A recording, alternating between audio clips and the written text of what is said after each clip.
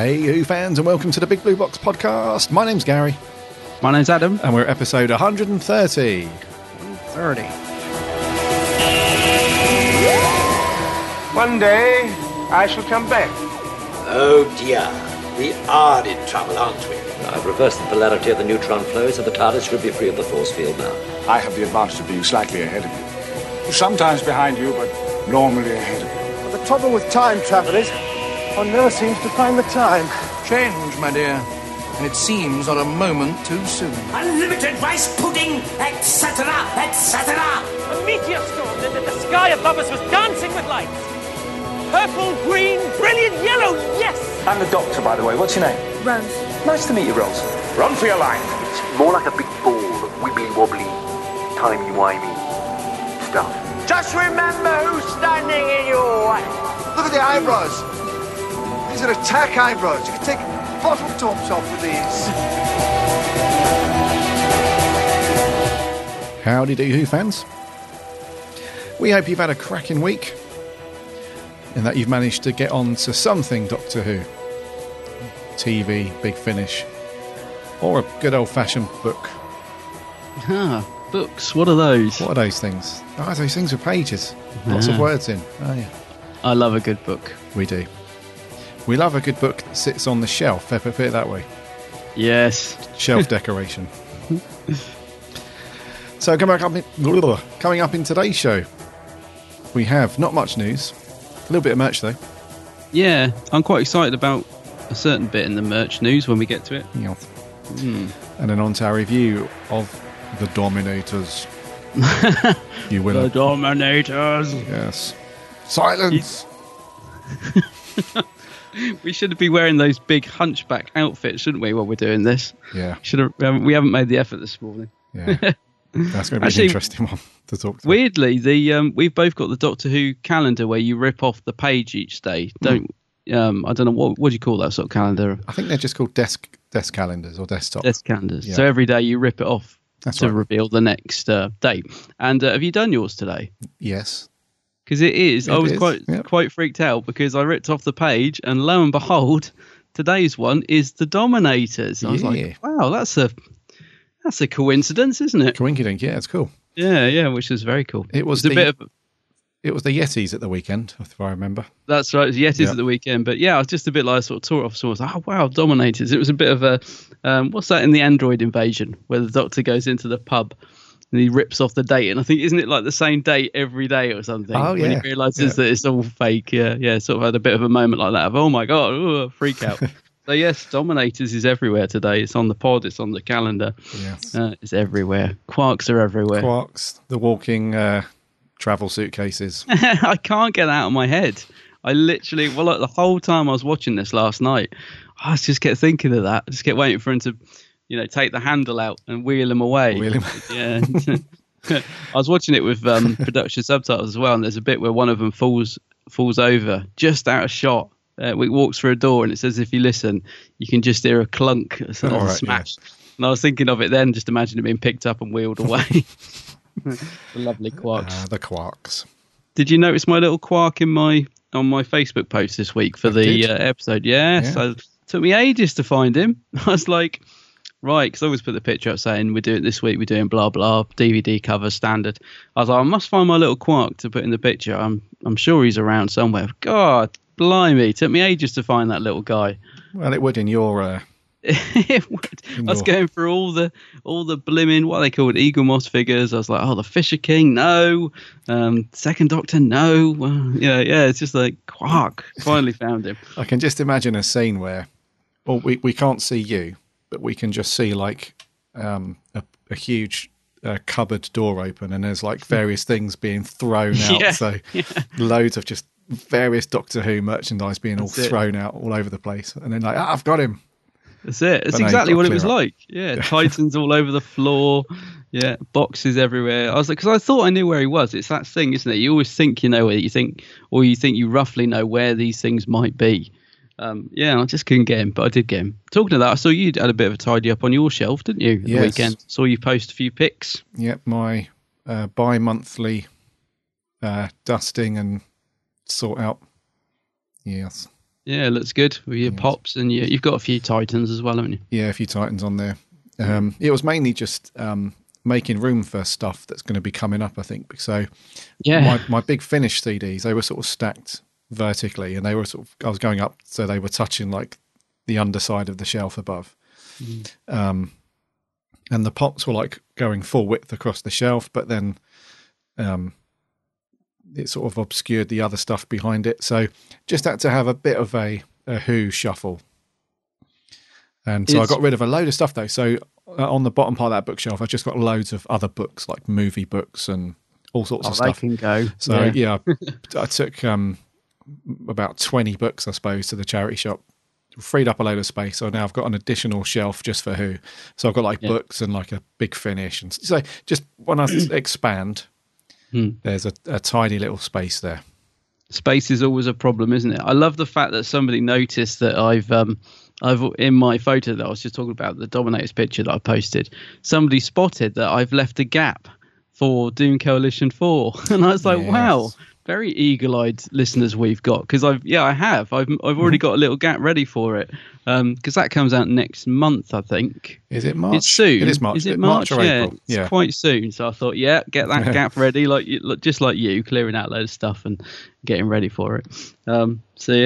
Bit of a clear up. Talking of not making the effort, by the way, in terms of costume, you did also post some pictures of some of the cosplay Gallifrey 1, and OMG, some of the cosplay. It was Gallifrey 1, wasn't it? It was, yeah. Yeah.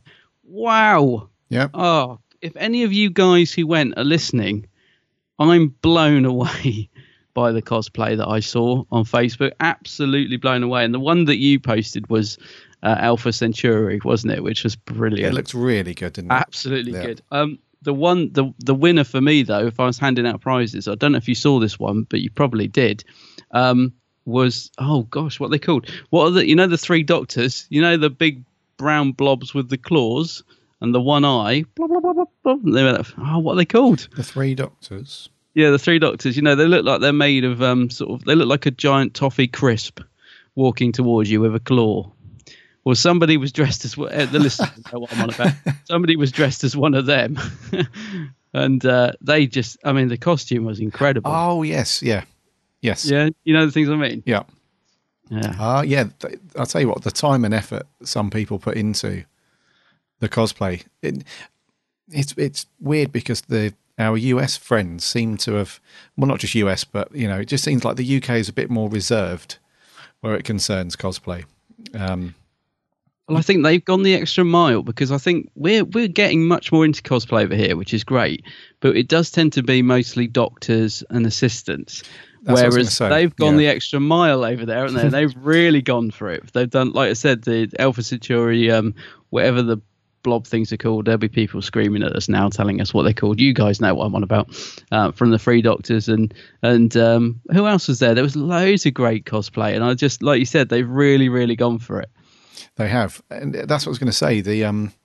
At the majority of events here, we do tend to just stick to the Doctor's outfits or the Companions' outfits, and that's a lot. I think the best one that I've seen was at the festival. Was that last year or the year before? The Doctor Who festival, and there was a wee lad that had a full-on proper Davros chair around his wheelchair. Yeah. And he looked amazing, and that was awesome. But you do see, like, a lot of events over in, especially the US, they do tend to really get into it more, don't they? So they tend to dress up as a lot of the monsters from Who as well. And they also dress up as the TARDIS and also lots of other things. So it does it very cool. We're going to have to go to Gallifrey 1. Oh, I'd love to. I'd absolutely love to.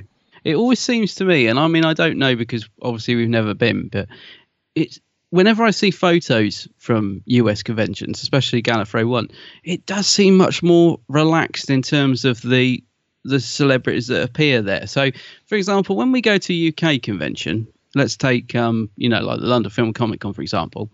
So last year, Missy was there, Michelle Gomez.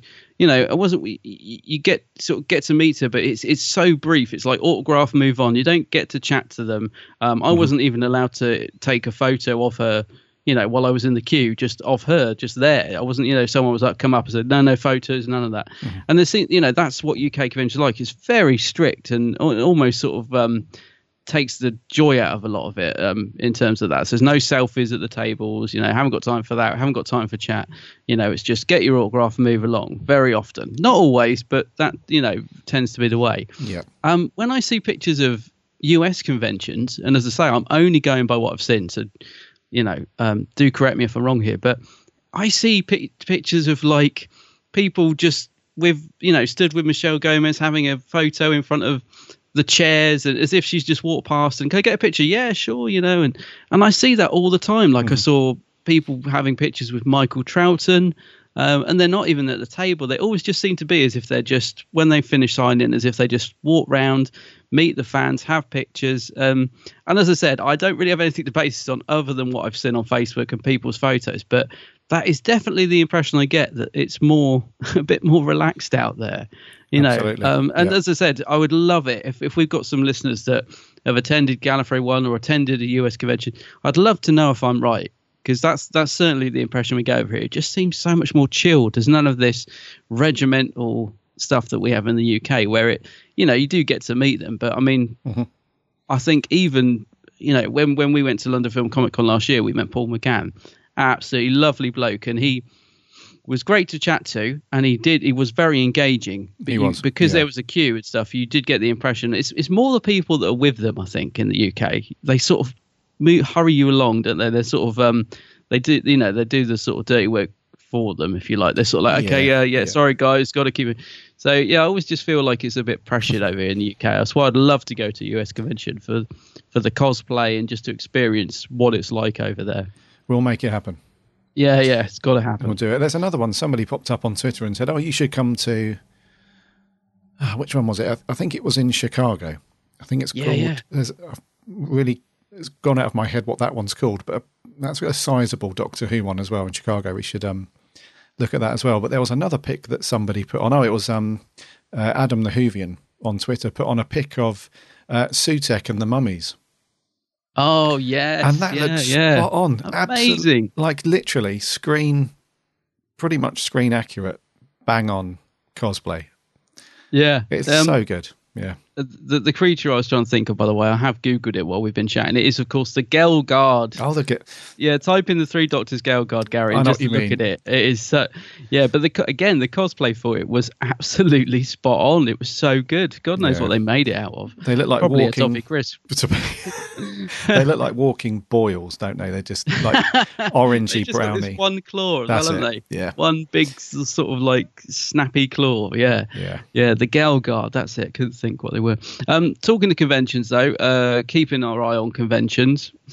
We often moan about that we don't get any of the new series people over here as well. It's another frustrating thing in the UK is that a lot of the new series guys only do US conventions. But we are starting to get a little taste of the new series over here, because John Barrowman's doing a couple, and there's been a lot of reaction to the fact that Billie Piper was announced for a couple of UK conventions only a couple of days ago, although it'll probably be a week by the time this goes out. But yeah, she's just been announced for MCM Birmingham and Liverpool, I think. I think I'm right in saying that. But yeah, she's definitely been announced for a couple. And yeah, people have gone mad over it, understandably. And it's great to see her doing that because, again, correct me if I'm wrong, but I don't think she's done a UK convention for quite a while, has she? I don't think so. No, not in... Well... No, it's been a while since she's done a UK one, for sure. Yeah. So it's really great to see, a few new series people doing some UK stuff over here. Mm-hmm. Hopefully it'll be the start of more doing it. I'd love to see Matt and David do it. We said that a few times. But yeah, it's good to see some new series people doing it. Because Billy's been in that, what's that play that I can't pronounce? Yerma, something like that. Something like that. Something like that. Yeah. And she's been in that for a while, and she's coming back to do it again. And I know a lot of people met her at the stage door. The first time round. She's very, very nice, I have to say. I was lucky enough to meet her at the stage door. Very, very nice. So yeah, good to see Billy coming over to do a bit. Cool. Yeah. Cool. Yeah. So yeah. I don't know if I'll get to any of those though. I've never been to an MCM convention, have you? I've been to one, the London one. That was going back a few years now though. Okay. Is it very similar to the Showmaster stuff, or is it? Yeah, it's pretty much the same. Yeah. Same affair. It's loads of guests signing stuff, and then they've got stalls and pick up your collectibles and overpriced posters and T-shirts and stuff. It's pretty much the same thing. Yep. Yeah. I must admit, I haven't looked to see how much Billy's auto and photo is yet. In fact, I don't know if they've even announced it yet, because that is the only thing, isn't it? It's all good getting these people, as long as the prices aren't silly. Because I did have a bit of a moan about Barrowman charging 45 for an autograph and 55 for a photo the other week. I thought that was a little bit steep. Yes. I've got a feeling Billy might be the same. I don't know. Probably. She'll probably be up there, won't she? She's billed as they're not announced yet, but she will be up there. Yeah. Yeah. I think Daphne Ashbrook's there as well. Yes, she is. Yeah, Daphne. Yeah. Yeah, she's going to be there as well. Yeah. Be great if Paul was announced, wouldn't it? I'd love to get a picture with Paul and Daphne together. That'd be fantastic. That would be awesome. Yeah. Yeah. The two of them. Yeah. Talking of conventions further, you told me, I think last week, that Peter Davison was going to be at the Westminster. Is it Film Fair? London Film Fair? That's it. Yeah. And I'm so gutted that I can't make that one because I'm not going to be here. But I did find a cool little convention down in Surrey somewhere later on in the year. Oh, right. And that is called something. That is called something. And it's in Epsom in Surrey. And it's got, I think it's got Colin Baker, Peter Davison, Sylvester McCoy, somebody else, and a few other people. It's called Who at the Playhouse. Oh, right. At the Epsom Playhouse. And it's I think it's in October or November. I think it's October. I'd never heard of this one before, but apparently it's been going for a little while. Oh, right. So that's potentially a book up that one. So that's so Colin Baker, Peter Davison, John Leeson, and a load of other people. October, 1st of October.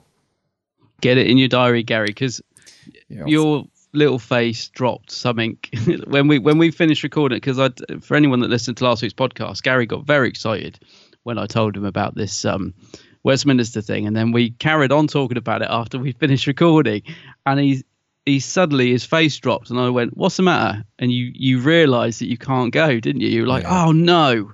Like the date suddenly like an alarm went ding, like, "Oh no, it's on that weekend." Oh, for goodness sake, you were really gutted. So yeah, it's good that you found another one. It was a bit like watching Adric's death scene in Earthshock, where you can tell it's about to explode onto the surface of the planet, and his little face is just drops. Just drops. Yeah, he's like, "Oh, I guess I'll never figure out the answer after all," or something. It was like that. It was like, "Oh, I guess I might be." Look genuinely gutted. Yeah. So I am gutted. The only reason is because I really want to meet Davison. I have yet to meet him because he's not as active on the convention scene in the UK, especially in London. He sort of shies away from the big London ones and stuff. So you seem to, doesn't he? Yeah. So you have to catch him at these smaller ones when he's there. So, but I think this one, it's called Who's at the Playhouse, at the Epsom Playhouse in Surrey. So that might be a cool one to get along to. Yeah, it's good, isn't it? I wonder what the reason is for that. Like he hasn't done a Showmasters one for ages, Peter Davison. I mean, I met him one in Milton Keynes. Whoa. Years ago, and I haven't seen him do one of those for ages. It just makes me wonder how can a really small convention like London, well, not small, but small in compared to Showmasters, I mean, how can they get him, but London Film Comic Con can't? Or is it a case that he doesn't want to do them, or is it a case that they haven't asked him? You know, I'm just really intrigued. Like, you know, I'm not belittling Westminster Film Fair, by the way, but you know, they are, compared to London Film Comic Con, they're very small and intimate. So it just intrigues me how these things work. Like, you know, I think with the older guys, the classic Who guys, I think it's more down to whether they want to do it or not, because they're probably not charging as much as like somebody like Billy Piper or David Tennant would. But I know that because Davison, he is doing a load of conventions this year, lots of them, and the only one that he's doing in London is the one that we mentioned, the London Film Con in Westminster. Yeah. All the others There's one Cleethorpes. There's the City Hall Salisbury. There's York and Ryton on Dunsmore, and that's it. And then he's doing a bunch of American ones. Oh, the one we didn't know the name of earlier was Chicago TARDIS. Oh yeah, that's it. And Davison's actually going to be at that one. So I think it's just he doesn't like going to the really big London ones because Chicago TARDIS, by the way, Davison, Baker, and McCoy. Oh, superb! Oh, nice one. So yeah, I think I don't know if you've got to this bit in his book yet, where he talks about conventions. There's a whole chapter about conventions. Not yet. Have you got to that? Okay, I won't say anything. But okay, there's quite a cool little list actually that he says he's got 10 things that he really likes about conventions and 10 things that he doesn't. Oh, great! Cool. I haven't got to that yet. Yeah, and I think if once you've read the 10 things that he doesn't like, that will probably explain why he doesn't do the really big, busy ones in London. Interesting. Anyway. Okay, yes. You can say if you want. I don't mind if you want to. I'm up for spoilers because the listeners will be. Well, I won't spoil it too much, but one of the things I'll have to remember now. But one of the things that he doesn't like, and this is a bit controversial, is that he doesn't like people in Tom Baker scarves. Oh my God! Because I often wear my Tom Baker scarf as well. He doesn't. He's not a fan of that. Oh, really? And, because once you read through that whole area of the book around conventions, let's just say that there was quite a bit of animosity between him and Tom. Him, some of the other doctors, and Tom Baker. Right. Let's just say that Tom Baker was never viewed fondly by the other actors at conventions. Gotcha. Yeah. So, he's not a fan when people rush up, which is a real shame for him because the majority of Doctor Who cosplayers they've got the scarf and they've got, the hat. So, yes. So many, I was just thinking every convention we go to, so many people wear me included. I often think, what can I, because I don't really go the full hog on cosplay, but I'm like, what can I wear that, lets people know that I'm a Doctor Who fan? And it's the scarf, isn't it? It's like, oh yeah, good old Fourth Doctor scarf. Come on. Yeah. So that's good to know. I'm just trying to think if I had it on last time I met him. I don't think I did actually, or did I? You're making me think now. I don't think I did, but I might have done because I do often just wear it. Yeah. So Davison, Oh, Davison, yes. He's a lad. He's probably doing more because he's probably been going around the country buying up all his autobiographies from the workshop for £6. Every time I go in there, I'm like, they've got his book now. So he's probably got a few copies of that he needs to get flogged and signed. And Colin Baker is always at every single convention. Can you imagine his calendar on his wall? It must just have like every single day must have something on it. Hey, Colin. Yeah, Colin. Yeah. Yeah, he's all over the place, isn't he? You probably can't read it, he's probably got about 3 dates on each day or something. Yeah, he's at everything, Colin. Yeah. Yeah. He's a busy man. He is. For those of you that don't know about this website, it's really good. It's updated regularly. There's a website that gives you the lowdown on all the appearances from actors from Who. And what conventions they're at. So if you go to doctorwhoappearances.blogspot.co.uk, you'll be able to see where all the actors are going to be. And Colin's list is huge. Yeah. So if you're after, and they've got Billy Piper on there, it's got basically a bunch of actors who are on the convention scene, and they will tell you where they are going to be. Samuel Anderson, old Danny Pink. Oh, yeah. Yep. Gingster Pie Convention. He's only doing one this year, which is the German Comic-Con in Munich. And that's your lot from old Danny. That's your lot. Maybe because, people might ask him, so when you were doing your scenes with Clara, had you just woken up? Or is this hangover? Is it the morning after, the night before? Or is it you just, anyway. Yeah. We love a good convention. We do, and that is a good site, actually. I must echo that. I go on there quite a lot. It's really good because I don't know about you, but I tend to check the same sites now and again. Like, I'll always look at Showmasters, see who's been added to that. And then every now and again, I think, I'll check that actors' appearances one because it lists everything. So sometimes there's conventions like that one you mentioned just now which I've never heard of, so I wouldn't think to sort of find it, if you know what I mean. So yeah, it's a really good site, that one, for finding out who's at what. Yes. Yeah. Yep. There's a Tortured one I didn't know about. Just before we move on. Oh, is that Heathrow? Is that one of the? Yeah. Where is it? Is it? It's called Miracle Day. That's it, Miracle Day. I saw that. Yes. Yeah. And it's at Heathrow. Oh, it is Heathrow. Yeah. Yep. Eve Miles, Gareth Lloyd. Faddy's there from Class, strangely enough. Is he? Yeah. What's he doing there? Don't know. But yeah, that might be cool if Barrowman was there. But...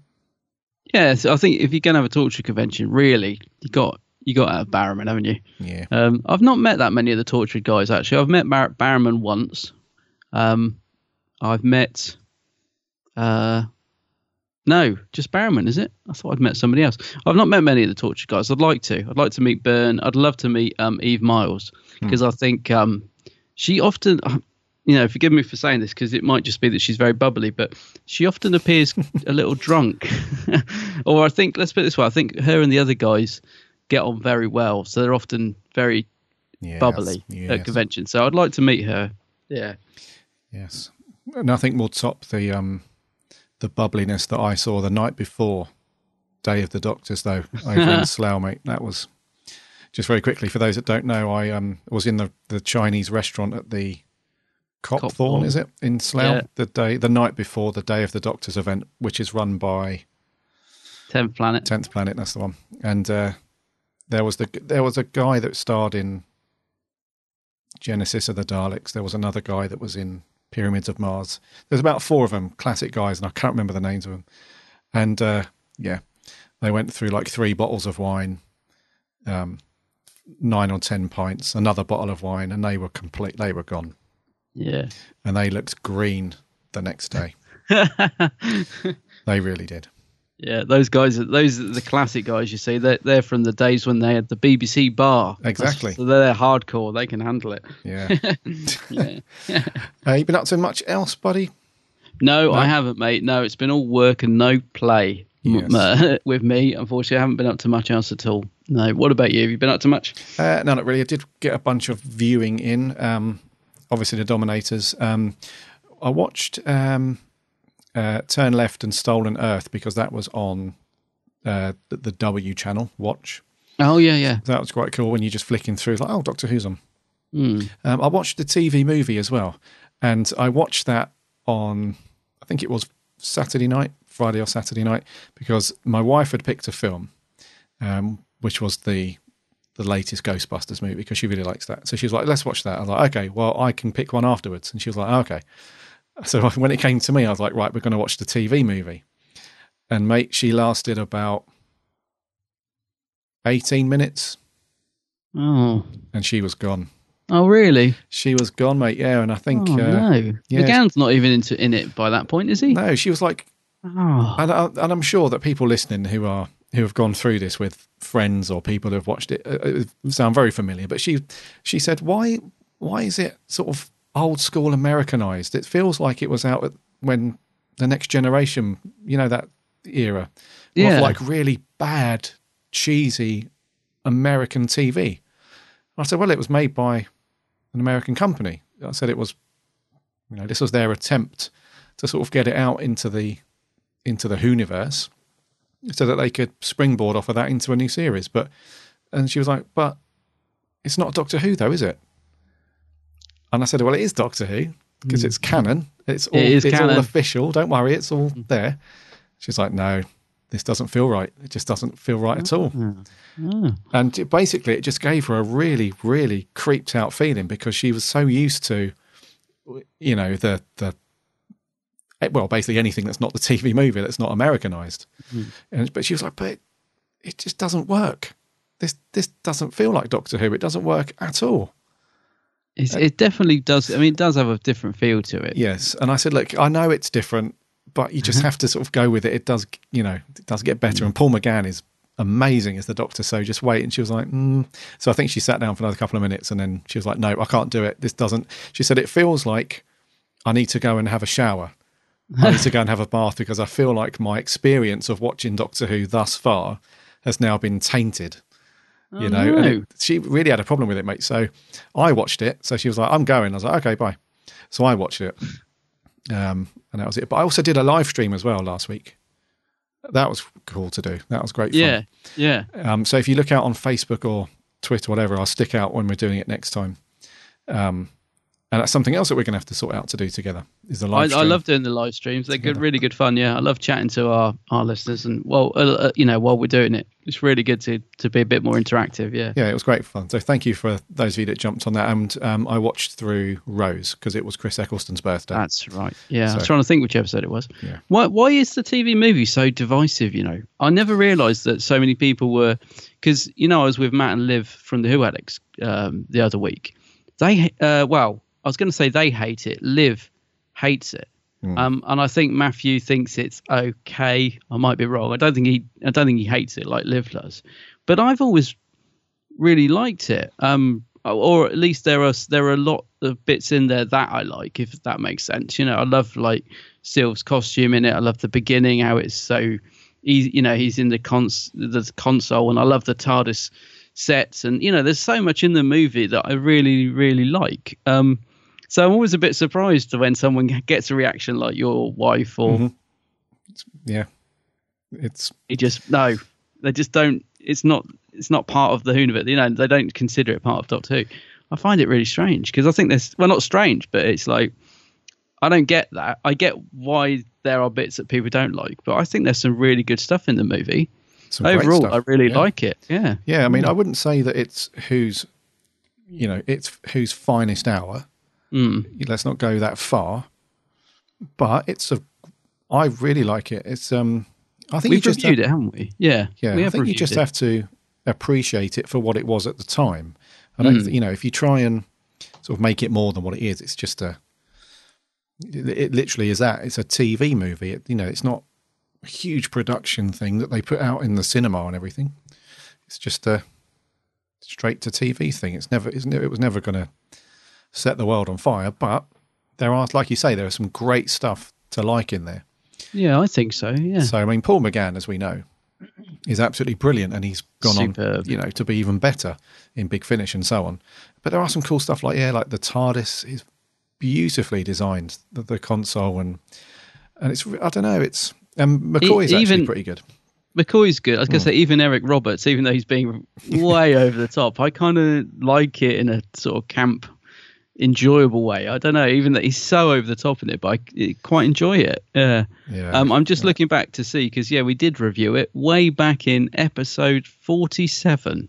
Wow. I seem to remember we both were really favourable about it, so if anyone wants to hear that, episode 47. And then we interviewed Daphne. Why do we always say Daphne Ashbrook? Not long after, I think, because I seem to remember we were both saying, we really liked it, and so we gave it a 7 and an 8 at the time. So were you the 7? Yes. Yeah, which I think is a reasonable score for the movie. But the thing is, though, I do understand why people sort of shy away from it and the reasons why they're not a fan of it. But the missus, no, she went right the other way. She was like, I'm not having this. This is not Doctor Who. I wish you'd stayed to in a bit McGann, though. Although it takes him a while to actually get. He spends a lot of time walking around the hospital and shouting to the air and all that before he actually sort of There's a bit of regeneration stuff going on for a bit, isn't there? Yes, it does take a bit. So it would have been good if she'd have come back after about 45 minutes, maybe, when he's in his costume in the TARDIS and all that. Yeah. And it's sort of, and it does end in a way that you do feel like you want to watch more McGann on TV as well, because that final scene where he says goodbye to Grace and they go their separate ways, and you kind of think, well, this is good. This would be a good. You can see where they were going with it, where they wanted to do another series. With McGann, and you do. For me anyway, I do finish watching the TV movie and think, I would really love to have seen what they would have done with him as the Doctor. I know Big Finish has sort of filled the gap a little bit, but it would have been good to see some more TV McGann. Oh, definitely. Yeah, because I love that end scene where he's like, come with me. And she's like, no, you come with me. And he's like, me come with you. And you can see that there's a good chemistry between the two of them. Yeah. And or even the three of them, if you like. But I definitely would. I think it would have been very much like the TV movie in that there would have been, if they'd done a full series, there'd have been, I think, some really cool sort of stuff that in there, but it probably wouldn't have worked overall. Do you know what I mean? I think it would have just, that's how I imagined it. I imagined that I would like it, but I wouldn't consider it Doctor Who's best sort of thing. No, it's not. That's how I imagined it would have gone. But I would have been interested. I mean, I always think it, even when Doctor Who's not on top form, there's always stuff in there to enjoy.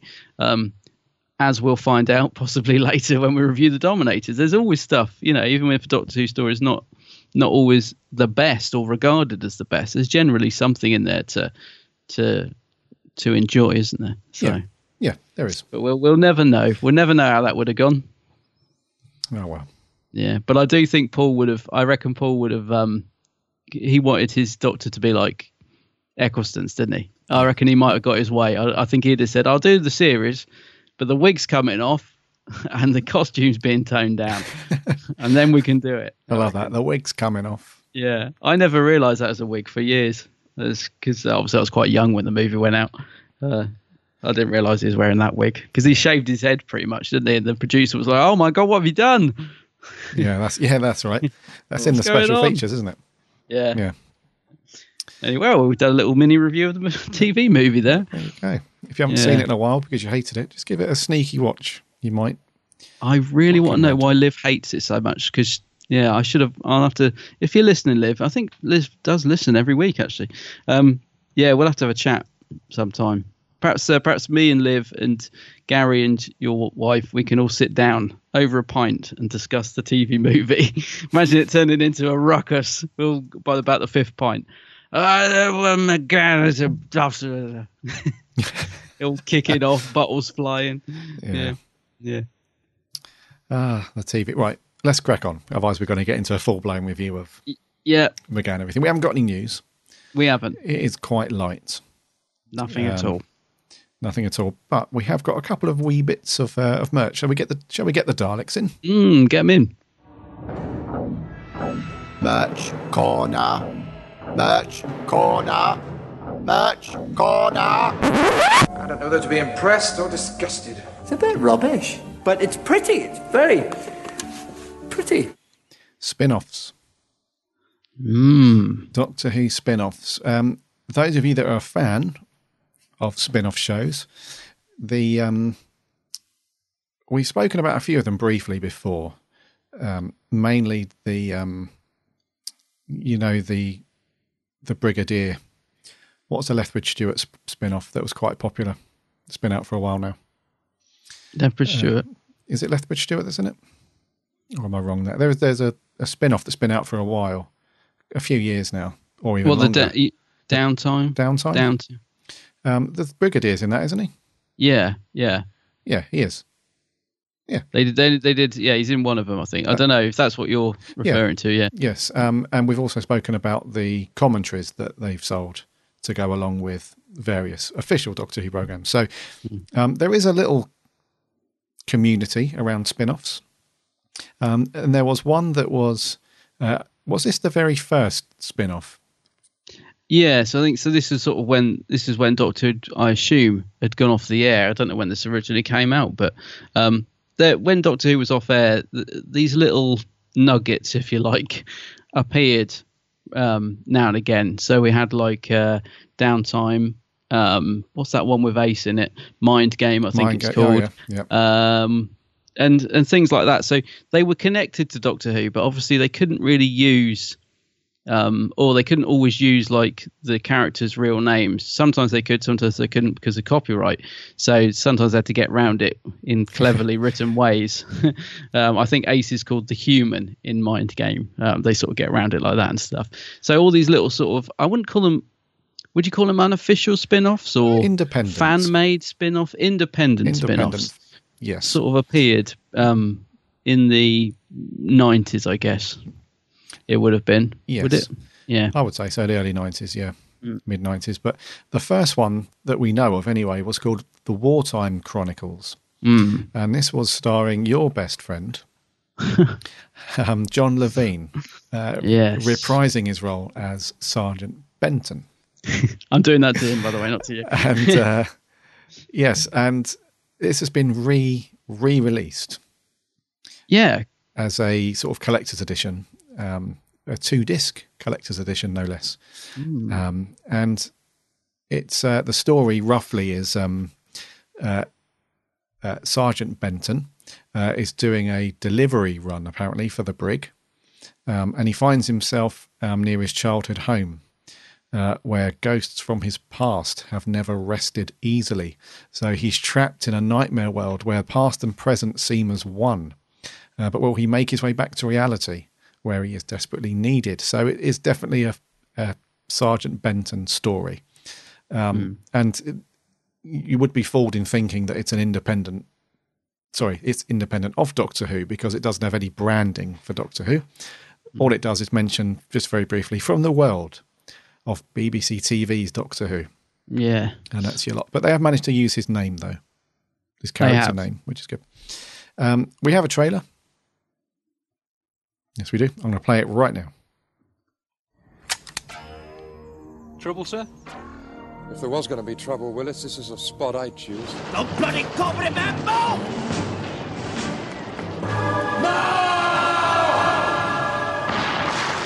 You're dead. You died years ago.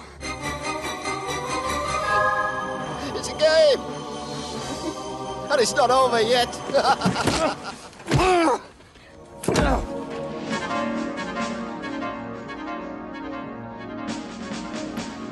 There you are. Wow. There you go. Yes.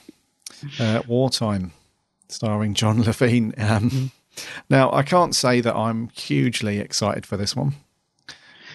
If you can imagine today, in today's world, if you went out into the forest and just had a bit of a lark around filming stuff on your iPhone, this would roughly be what the result of that, it's that kind of thing. It's, but I'm surprised to see it getting a reissue so soon, because this came out, I'm pretty sure it was last year.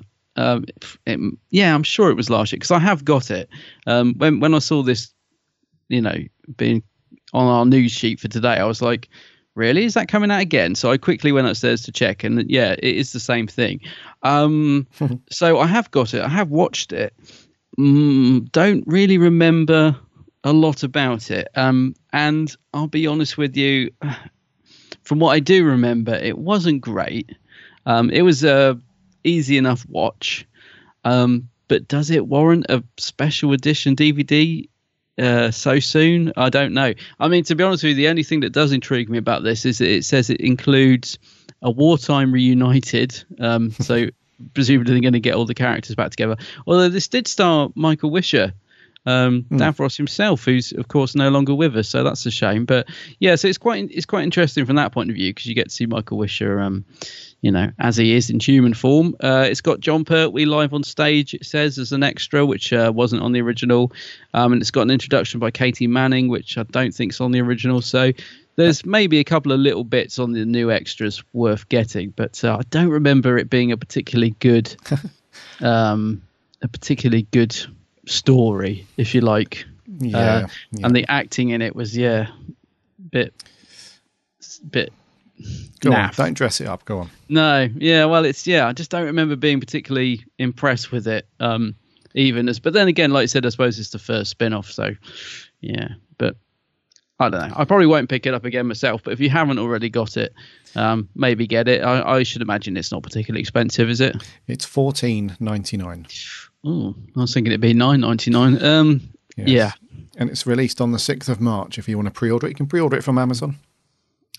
Yeah, it's got a full-on, proper, legit release. So, yeah, if you're into Sergeant Benton, then knock yourself out. Yeah, they're hit and miss, those things, aren't they? Koch Media, isn't it, that have that's right, re-released a lot of these ones. I know people do pick them up because of their connection with Doctor Who, and even ones like this, a bit like I was saying earlier, they always have something which is quite interesting, even if it's not always that good. I seem to remember on the making of on the original, it was quite fun to watch John just messing about in between takes and and all that sort of stuff. So there's always something to enjoy on these things, even if perhaps the dramas themselves are not that good, if you like. Yes. So yeah. Right. Other news. Something I am very excited about. Robert Harrop. Me and Gary both love the Robert Harrop stuff. I've been sort of really looking forward to seeing what they're going to come out with this year, because I assumed we'd have some new figures on the way. And they have been a bit quiet of late, haven't they? They have, I was getting a bit worried. I was like, ooh. Anyway, they've finally announced, they've given us a list of planned figures. So we've only got the sculpt image for one so far, but they've given us the list of ones that they're planning to do, which includes the Second Doctor, Patrick Troughton, the Master, which is the one that we've got pictures of, which is the Deadly Assassin Master. So he's like the crispy skeleton master with the sash. He looks very good, actually. Yes. From the photo. Yep. So they've already got that one down. How do you say it? Hemivores? Hemivores from the Curse of Fenric. That's it. Yep. The one that I'm really excited about, Tetrap. Yay. They're going to be doing Tetraps. I'll be buying that for sure. Here's one for you, Gary.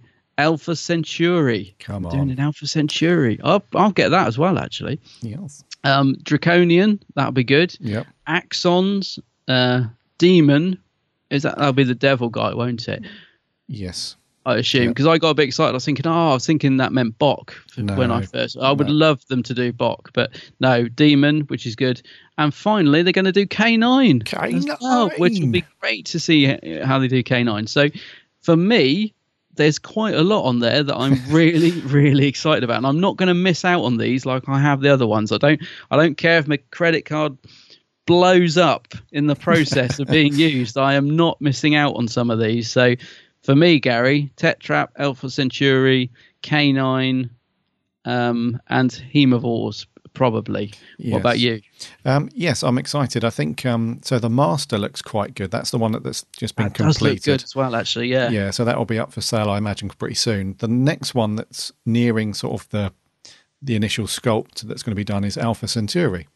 Yeah. So that's pretty cool. I'm not getting excited about Patrick Troughton because, as we know, unfortunately, with the Robert Harrop stuff, the monsters look fantastic, but the actors, like they do a David Tennant one and they do a Fourth Doctor and Third Doctor, don't they? And they don't look right.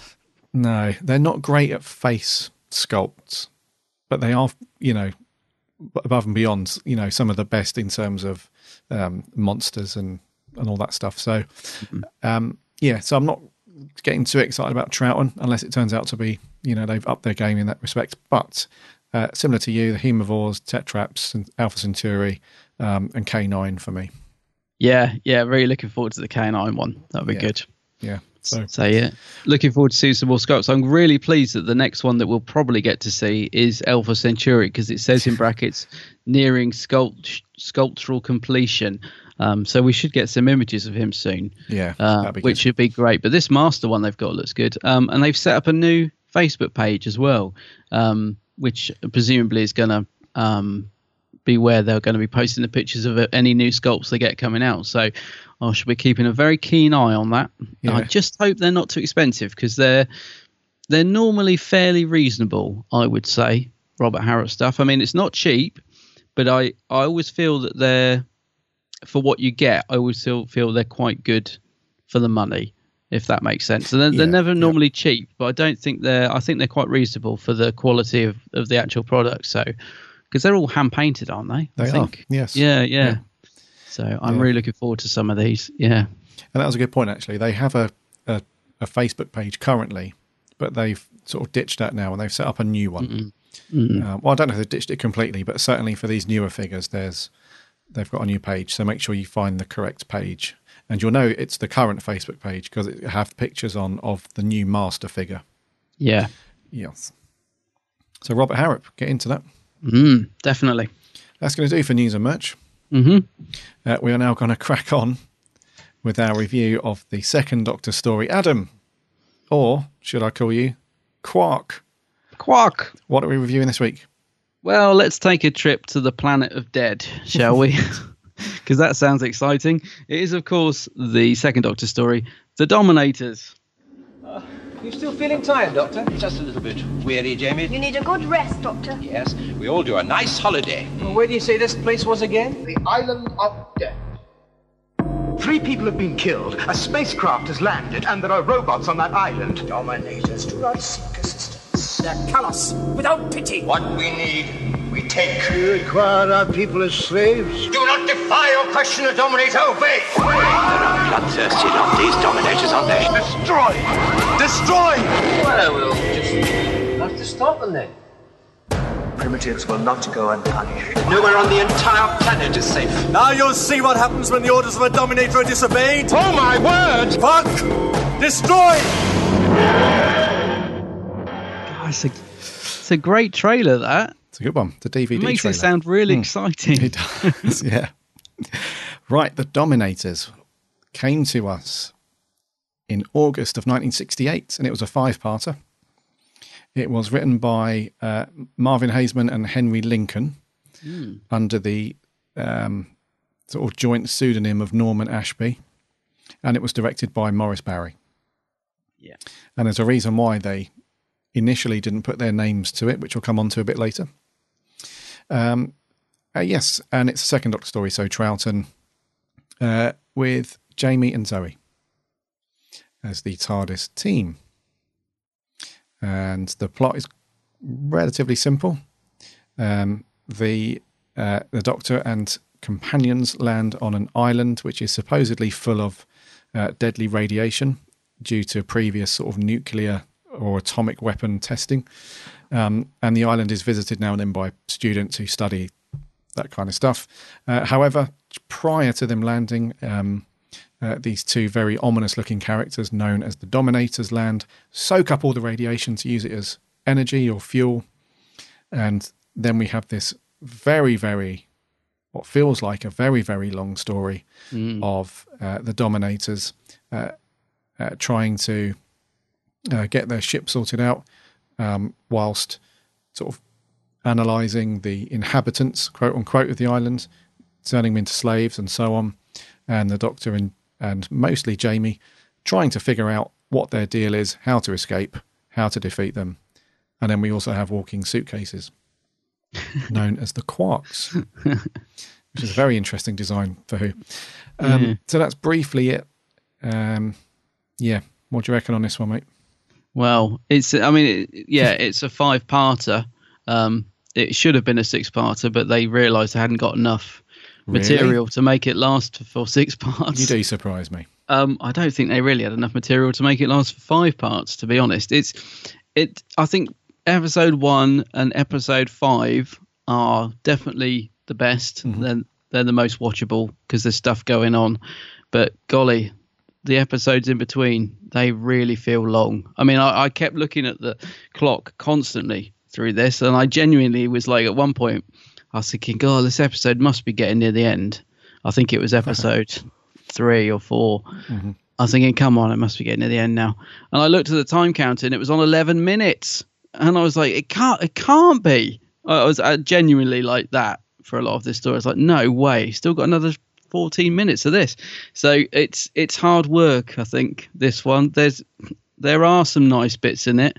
Troughton, as usual, is lovely in it. I wouldn't say he's on his top form, but he's good in it.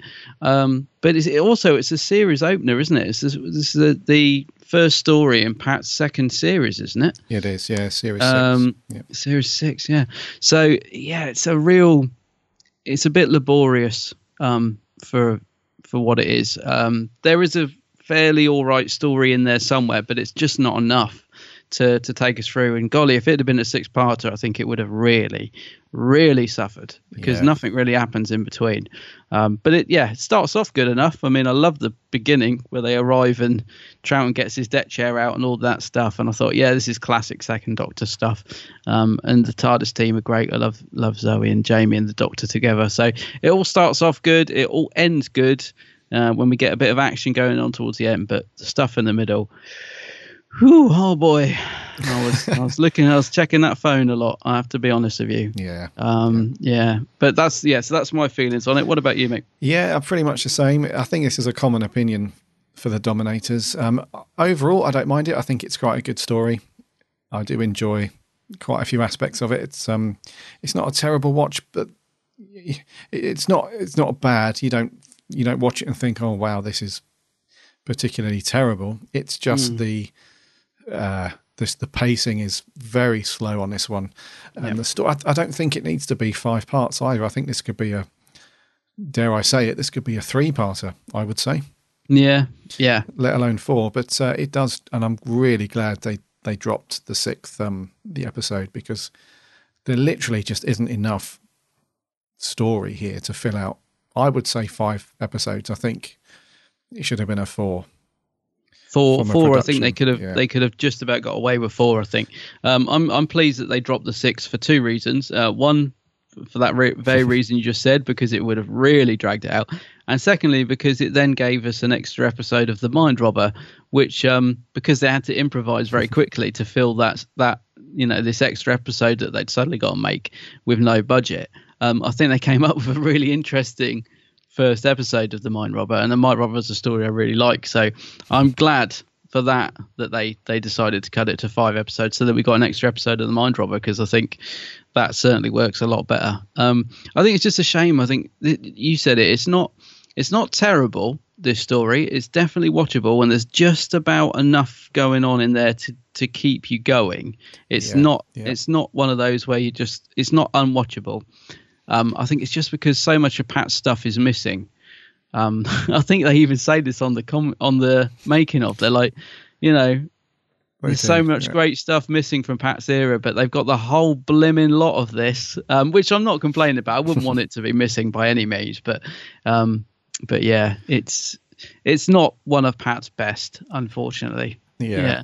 And there was a few people that viewed, even when they were making it at the time, that's what their feelings were as well. So I think the guy you're talking about is Mervyn Haseman.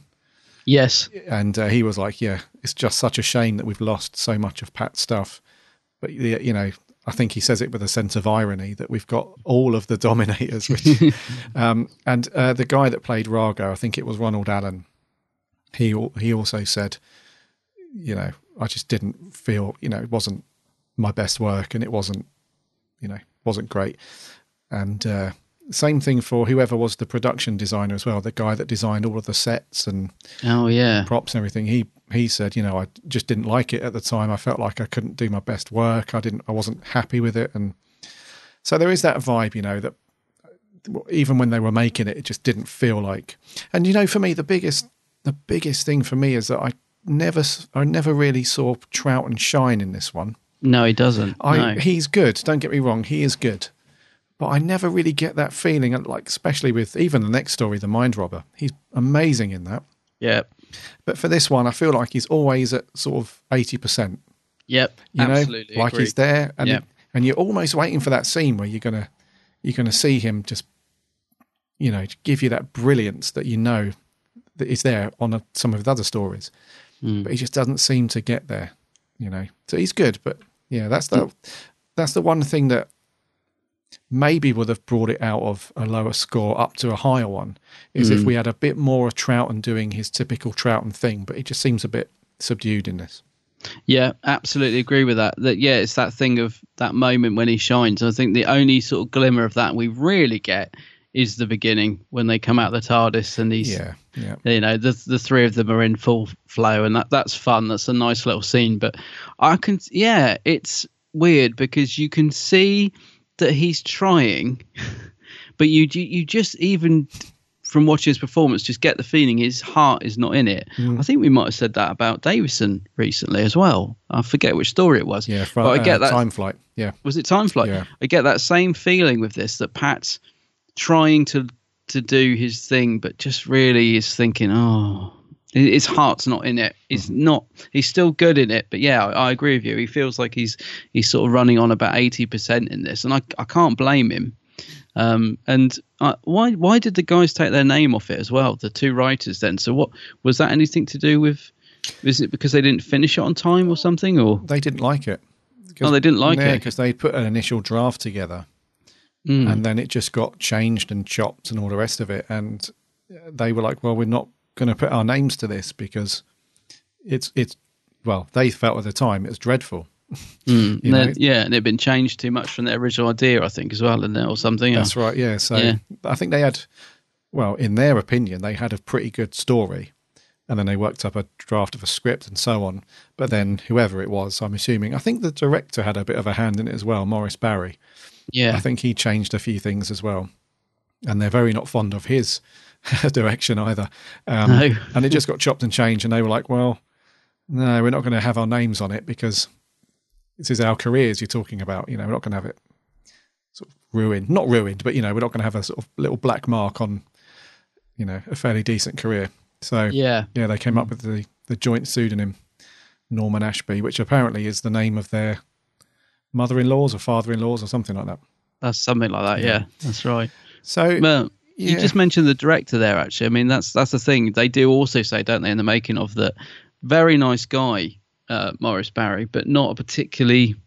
They're not very complimentary about his directing skills, and perhaps that's why the performances, especially from Pat, feel a bit weak. Because, mate, the director's got to keep it going, and maybe they just felt like, this is just not happening. Yeah. Because I think they do actually say that, don't they? Maurice Barry, lovely guy, but direction wasn't on top form on this one.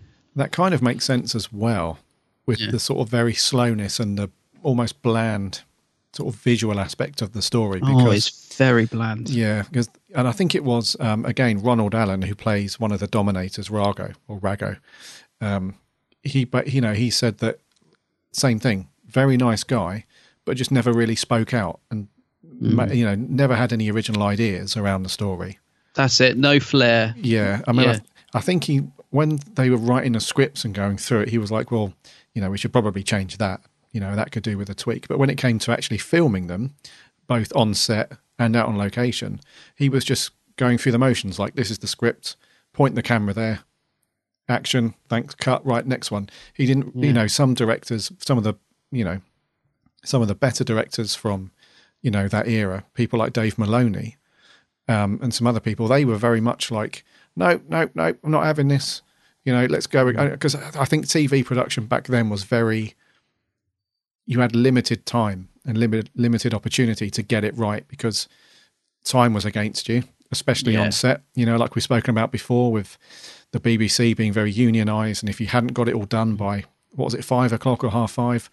No, it's 10 o'clock. 10 o'clock at night. 10 o'clock, lights are off. There was no argument. It was like, no, we're not going to do it. The lights are going off. We're going home. If you haven't got it, too bad. So, but there are directors that still put their foot down and said, no, we can, I'm not just going to point the camera. We're going to have like a sweeping angle. We're going to do this. And I think, that makes sense to me now after I watched that, and various people had said he just didn't have much in the way of sort of outgoingness with directing people. You can see that the direction throughout is relatively flat. Very flat. I mean, you saying about that, I mean, I'm thinking, if you think of somebody like Douglas Camfield, he's constantly trying to find a new way to film something, low shots, looking up. And he was one of those that obviously was very enthusiastic to try stuff, even when time was against him. And it really shows, in terms of that. So it just does feel very, very flat, doesn't it? And it's funny because we got these location scenes as well in the good old quarry. And then we cut to studio, and I almost feel like, well, it's great that they actually made the effort to go out on location, but I'm surprised because they don't really utilize it much. It's just shots of them wandering around it and running. And obviously Troughton didn't go out to location because that person that's supposed to be the doctor, whenever they cut to the location is definitely not Troughton. In fact, there's one bit when we first see him where he's holding his lapels like William Hartnell. That's right. As if he's not watched the show for years. He said, Pat's not coming out on location, so we're not going to see you from the front. Just bung this wig on, bung this jacket on, and just walk out there with Fraser, will you? And he's walking out there holding his lapels. He doesn't even know who the doctor is, I don't think. But yeah, it's very clearly not Pat, isn't it? Even though we only get quick shots of him. Yeah, you can tell it's not Pat on location. No. It's somebody else. Yeah, an extra. Yeah, they had two different locations as well, didn't they? They had a quarry and then they had another quarry, a more. Yeah, they went to two quarries at the opposite ends of the UK. So they went to one in Buckinghamshire and one in Maidstone, wasn't it? Something like that. It amazes me that they go all the way out to these locations for that. Yeah. Well, I think one was quite, as you would expect, quite rocky stuff, and the other one I think was more beachy, more fine. Oh, yeah. But yeah, it's difficult, isn't it, to kind of get into it when you've got sort of fairly bland direction. The pacing's very slow. And also another thing that has happened with a couple of Troughton stories is that some of them do feel quite repetitive. Oh, yeah. Where you have a really cool opening to the story. So episode 1 is really good, and you have a really good sort of finale. So the last episode in whatever story is good. But the middle sections always seem to be either very cat and mousey, where the Doctor and typically Jamie has been captured, then they escape, then they get captured again, then they escape, and then they do go and do, it's quite a theme, unfortunately, for Troughton's story, where the middle bit is a bit filler. Yeah. And I think this one is a great example of that. Unfortunately, the War Games suffers a little bit of that. But somehow it's still entertaining, isn't it? I always find that amazing. War Games is 10 parts, and yeah, there is a lot of escape and capture, but it manages to be fresh somehow. Exactly. So the story, like the accompanying story and the other characters, because there's quite a few in the War Games, there's quite a bit more going on. You can forgive it a bit more. Not this our right to forgive it, but you can sort of go with it a bit more. But for this one, because there's nothing else going on, you do have so. And also, you said about the large cast, because War Games got a massive cast, but this has got a large cast, doesn't it? And I kept thinking all the way through, God, every week, really bad with names.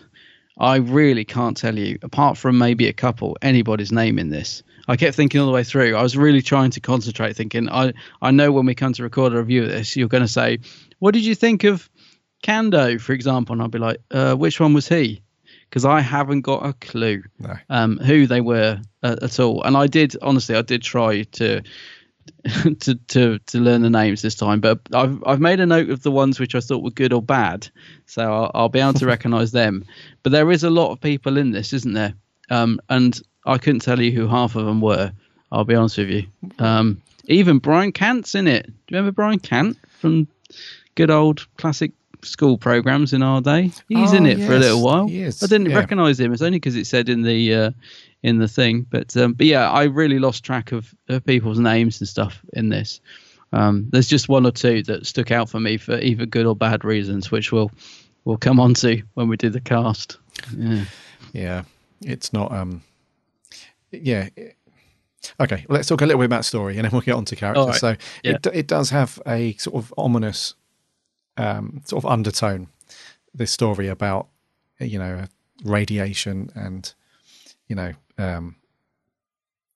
think it's a little bit of a dig, really, against sort of humans developing weapons of mass destruction. Yeah, because it is a lot about atomic weapons and nuclear fallout and stuff like that, and it does sort of throw a little dig at us as people, like, why the need to create such horrific weapons, because it creates all this harm and fallout and stuff, and they just do it in a slightly different way, don't they? So they sort of replicate what we've done in various sort of throughout history when we've created these terrible weapons. They've sort of replicated that, but just on a different planet, essentially. So this sort of isolated remote island, the people of Dulkis. I mean, that's the first few letters of the location. It's a telling name. So the people of Dulkis chose this remote island to sort of test their nuclear weapons, and as a result, the radiation is so high that nobody can go there anymore. So it's only for the Dominators craft that absorbs all the radiation that they can go there. And that's something that we obviously see a lot throughout Who. There's often, especially as we get into some later Doctors like Pertwee's era and Tom Baker's era, where a lot of their stories are very politically driven. And I think this one is kind of the same thing, but it's got more of a sort of overarching message to it, isn't it? It's like, It's not a bad premise either, because I quite like the fact that Dulkis, I can't even say without falling asleep, I quite like the fact that they're a very peaceful race and all that, and then they get these blimmin' Dominators, so the absolute opposite. So that's good, but they don't really sort of utilise that much. It's kind of mentioned But, So the overarching message is good. It's basically saying that, you know, atomic and nuclear weapons and stuff are bad. You know, you shouldn't do that. And look at the Dulcans.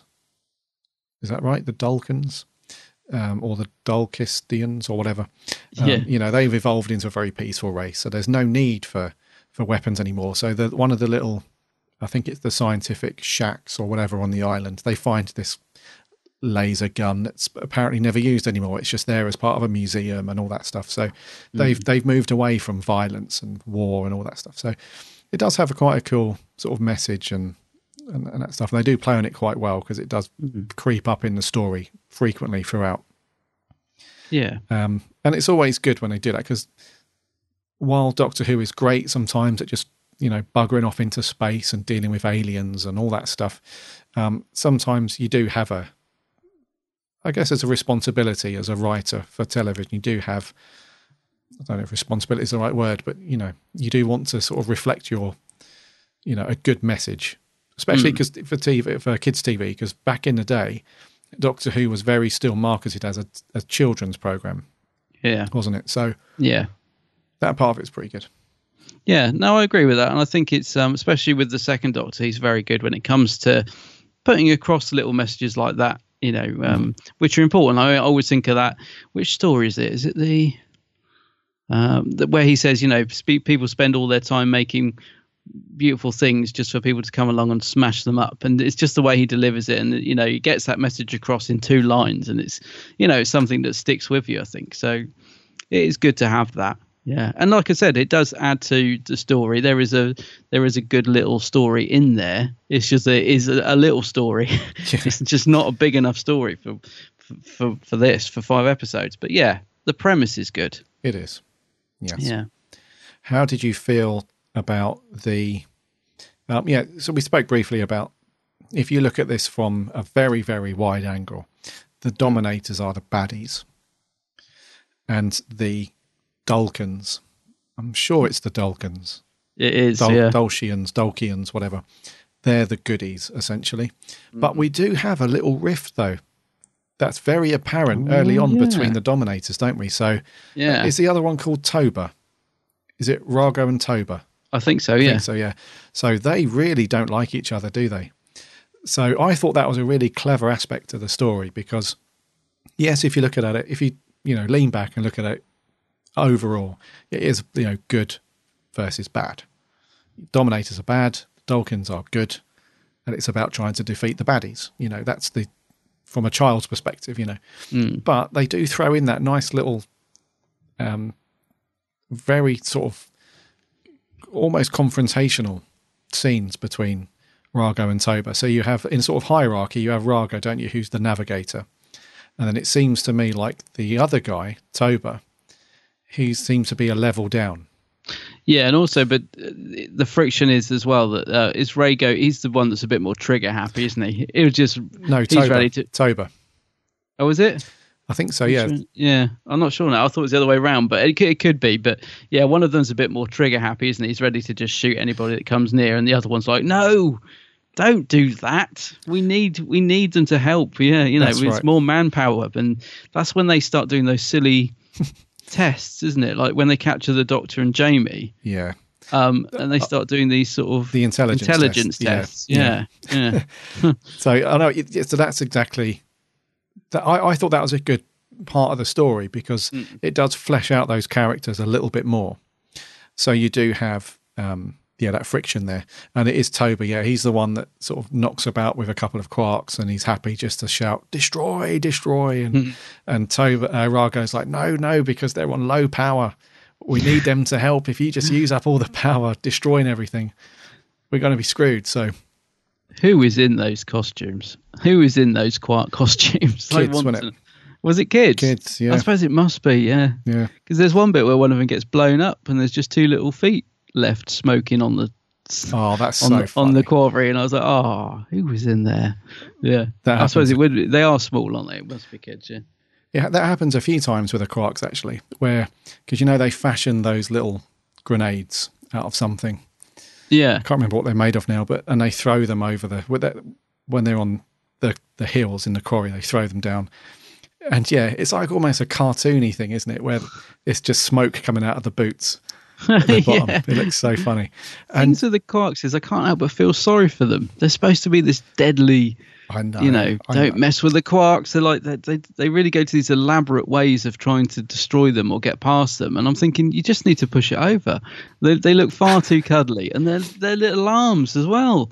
They sort of these little arms that they have that come out. They're not very. I don't know. They're not very well designed, I wouldn't say. And I couldn't stop thinking of the suitcase thing because you'd mentioned it. They look like a suitcase. Well, I can understand their design from like a very menial, like little service bot thing. Yeah, like if you could imagine just one of them, and it was in maybe the whole story like 2 or 3 times, you just saw it in the background, like tinkering with a machine. You can understand it, but to have like them as the main, not the main characters, but the main sort of threat, it does seem a bit strange. And there was one scene that had me absolutely cracking up laughing with the Quark. It's a bit where Joe and some of the other Dalkians had been enslaved. And they were basically just shifting boulders from one side of their driveway to the other, basically, or taking boulders from inside and out. And the acting skills, bless them, are not that great because very heavy, those rocks. You can tell they're like polystyrene, and they're trying their best to make it look like they're really heavy. There's a bit where one of them collapses, and he drops the boulder, quote unquote, and then there's a Quark that turns around, and as he walks off set, he's kicking the boulder with his feet, and you can hear it as polystyrene sort of scraping along the ground as he's walking off. And it's little scenes like that in Classic Who that are just so funny. And there's nothing they can do about it because it's all filmed in one go. The audio is filmed. You can't isolate that little bit of audio easily anyway. So you've just got to accept it. You just got to carry on. Yeah, it's a bit like Fraser when that one falls out the door, because if you watch it with the commentary with the production subtitles, it will tell you which bit it is, and you can hear it go, and you can see Fraser's just for a second sort of looks as if, should I carry on? You can just see it in his face of like, oh, and then him and Pat just finish the scene, and it's like probably another extra 30 seconds to get the scene done. But you can, if you hear the crash and you just see Fraser just for a split second think, are we stopping? No. And they just carry on. Just get on with it. And like you said, that's what I love about Classic Who. Leave it in. We love all that stuff. Just leave it in, yeah. And there was quite a few moments like that where things would get knocked and bumped. And there's loads of stuff. There's loads of I noticed the blimmin' microphone shadow is all over the shop in the story. It comes across it. Yeah, it's in it loads. But yeah, there are quite a few little bits like this. I think there's a bit where I don't know. There was a couple of things I noticed in this, like with the gun and stuff, where things are just going wrong, but they just carry on. But just going back to the Quark design, though, even though they are pretty rubbish because they were designed to be the new toy, like they were going to be the new Daleks, they hoped, and of course that never happened. No. But I do like the spiky head design. I will say that. When we get a close up of the head, and it's got this really weird sort of silver mesh panel all around, isn't it? I quite like that. That's quite cool. But yeah, overall they're just a bit sweet. They're too cute to be threatening. They're okay, but let's be honest, they are rubbish. They are rubbish. I mean, they're quite handy when they're firing lasers. They can destroy an entire building and stuff. They are quite handy to have around, but overall, they're quite rubbish. And I would imagine that when they were working on Star Wars, when it's been like almost 9 years later, you could tell that one of the droids in Star Wars was very much like this, just without the spiky head. So the Gonk. Is it that the dark blue thing robot, the sort of box on legs? Yes, it looks pretty much the same as this, but just a bit bigger. Yeah, I never thought of that. It's got the same sort of panels almost at the front, and it hops around on these little feet, and it's the one that goes gonk. Yeah, no, I like that droid. Yeah. It's basically a Quark just without the spiky head. It is, but by having this design of having their arms sort of crossed and at the front, it makes him look sort of angry, doesn't it? It's the body language is terrible. They're constantly stood. I'm sure people know what I'm talking about. But they're constantly stood with their arms crossed, like I'm doing now, looking really cross, as if they're having a really bad day. And do not mess with a Quark. Yeah. So, Quark design, cute but not scary. Not scary at all. And yeah, for what they're meant to be, quite rubbish. Yes. The voices were done quite well for back in the day. A lady called Sheila Grant, she recorded her lines as the Quarks really slowly, and she had to take her voice down really low and record really slowly, and then they just sped it up. I'm not sure how I feel about the Quark voices. I don't really know what voice they need. I kept thinking this because I don't think I like the Quark voice, if I'm honest. I find it a bit silly. I don't, but it does make up for it in a very, very comedic and rude way. Because for most of the story, when you hear the Quarks sort of screaming or shouting something, it sounds like they're saying the F word repeatedly. Does it? I hadn't noticed that. Oh, come on, you must have.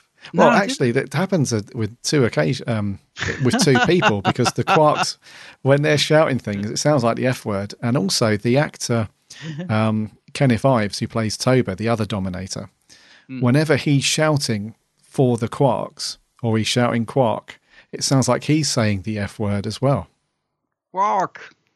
Oh yeah, I'm never going to watch it in the same way again. Honestly, mate, it's so funny because it's one of those things that once you hear it, you can't unhear it. Yeah. So I think this is maybe the third time I've seen this one, and every time I watch it, I cannot take them seriously because I feel like they're just yelling the F word all the time. Especially looking so cross with their arms crossed like that as well. Exactly. Oh, that's brilliant. I'm never going to hear that same again. Yeah. Actually, and also Cully in one scene calls them Quarks.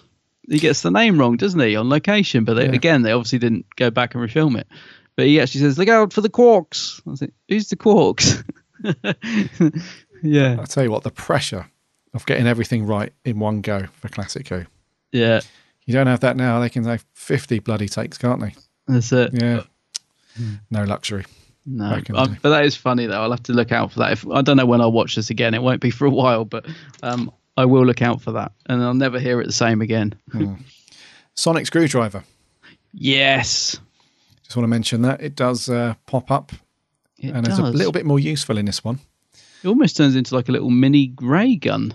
It does. It's quite powerful in this. Yeah, I think it had been. Is this the third time is it the third time we've seen it, or the fourth? Second, I think. Oh, just the second. Yeah, I think. Yeah. Yeah, and now it's got because it is a bit of a Swiss Army knife in this one, which modern Doctor Who has sort of fallen foul of a few times, but it does help him literally tunnel through rock. It was a bit silly, wasn't it?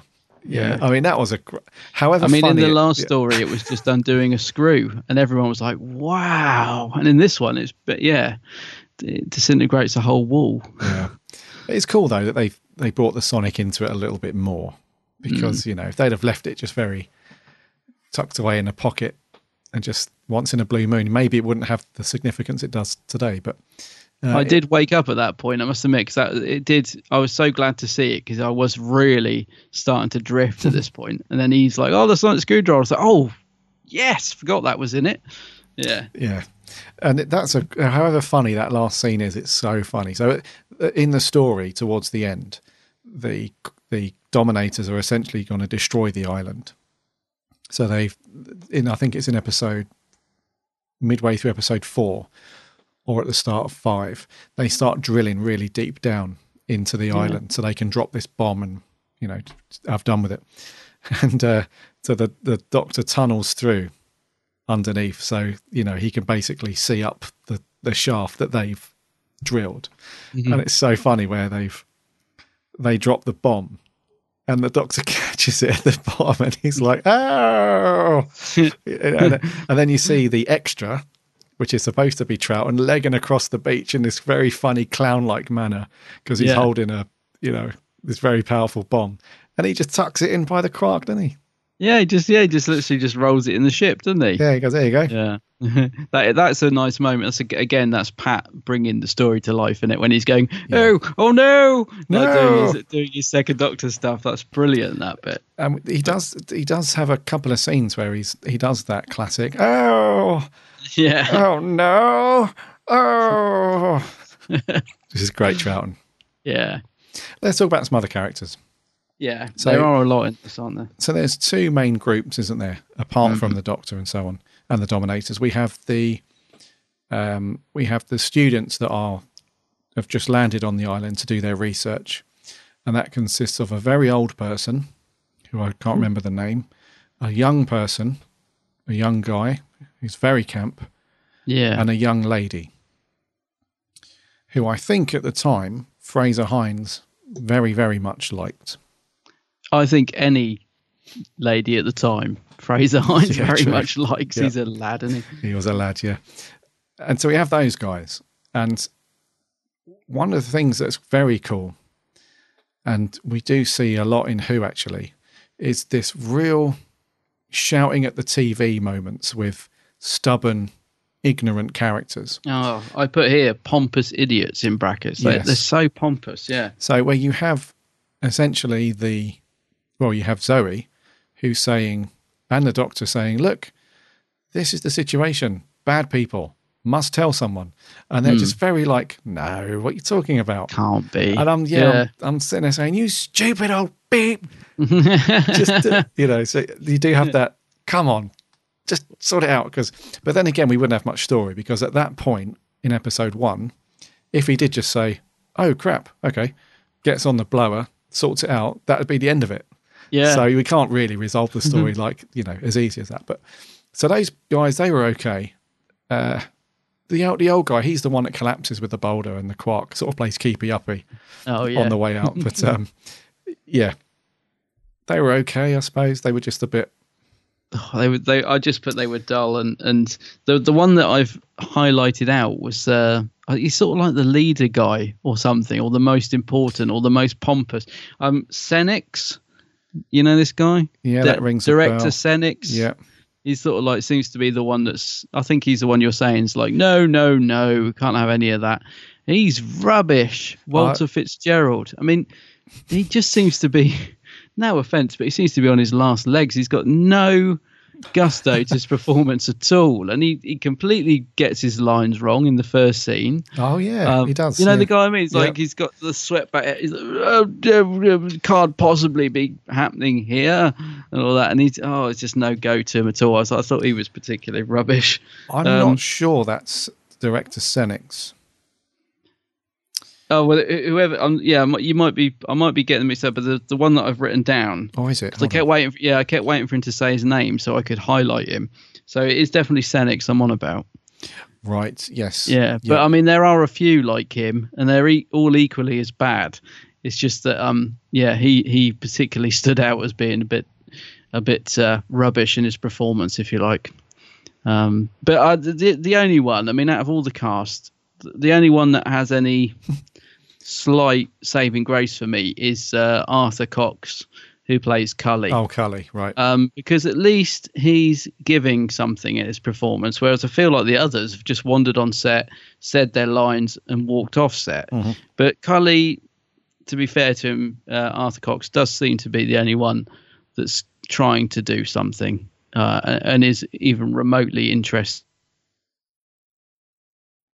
I probably wouldn't care because I've got no affiliation with him at all. Whereas with Cully, I quite liked him. And, when he sprains his ankle going up the cliff or whatever he does, I was like, oh, poor Cully. So he's the only one that stands out to me in the whole supporting cast, to be honest with you. Apart from our regulars, obviously. But, yeah, the rest I thought were as dull as dishwater. And I do feel sorry for them in terms of their costumes as well, because let's talk about them. Bloody hell. Yeah, that can't have helped, can it? I mean, I think again, Arthur Cox says in the making of, doesn't he? When he walked in and saw what he was going to be wearing, he was like, "You having a laugh?" It's just like it looks like it's a dress made out of a curtain. Well, they essentially are. Yeah, it is awful. I do feel sorry for them. Yes, I think having the costume. to try and act in them. Yeah, the costume designers, they sometimes on Classic Who, they do tend to. So when you've got like an alien planet, and they try and envision in their head, like, what would they wear? You know, what would this race of people wear? They often just go quite feminine. So you have, like, when we reviewed, what was it, The Curse of Peladon? Who was the king? Oh, it was David Troughton, wasn't it? Yeah, he's basically got hot pants on, some knee-high boots, and a big belt with a buckle. Woman's blouse. Yeah. You just think, why? And it's the same with this. You know, all the guys are wearing, effectively dresses, and it's quite bizarre. I mean, there's no right or wrong for it. Obviously, if they're an alien race on an alien planet, you know, you can't be right or wrong. It's just like, wow.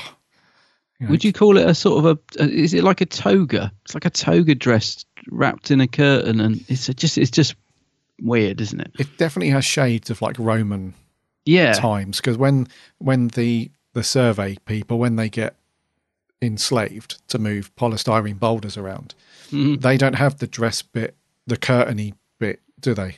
They have like sandals and togas. Falling off. Yeah. So they look quite Roman-y. But what about the Dominators costumes? I mean, they're on the other end of the scale. They are bizarre, aren't they? With these big, I mean, they're better. I'll give them that. They're better than the curtains, but they've got this like massive hunchback shoulders, haven't they? They look really, really uncomfortable to wear. They do. They seem like, it almost seems like, you know, let's find some obscure materials and some obscure stuff, and we'll just bung it on, and that will be the alien sorted. But they do. I mean, it does give them big stature. I mean, I think it does make them stand out. I wouldn't say they're particularly bad in design, because they do. No. They are eye-catching, whereas the other costumes, I just thought, oh dear. Yeah. But at least the Dominators look interesting. Yeah. With their big shoulder pads. Yeah, and I think Ronald Allen and Kenneth Ives were really tall anyway. They were quite tall actors. So when you put the massive shoulder pads on as well, quickly, we have the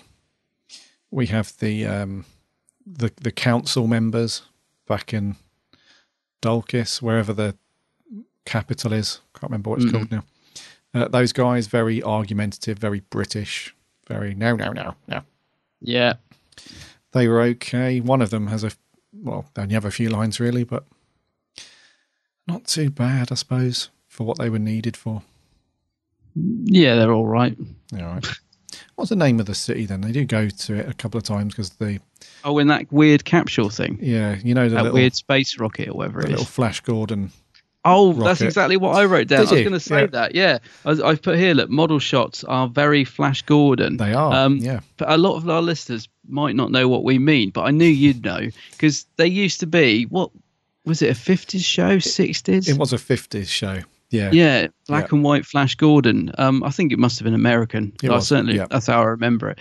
I mean, it used to have loads of these little model shots that are very, very similar, I would say, to the model shots we get in this. And I will say this, I quite like them, even though they look terrible. They've got a sort of nostalgic charm, I think, the model shots in this. Like the UFO is the flying saucer or whatever is very...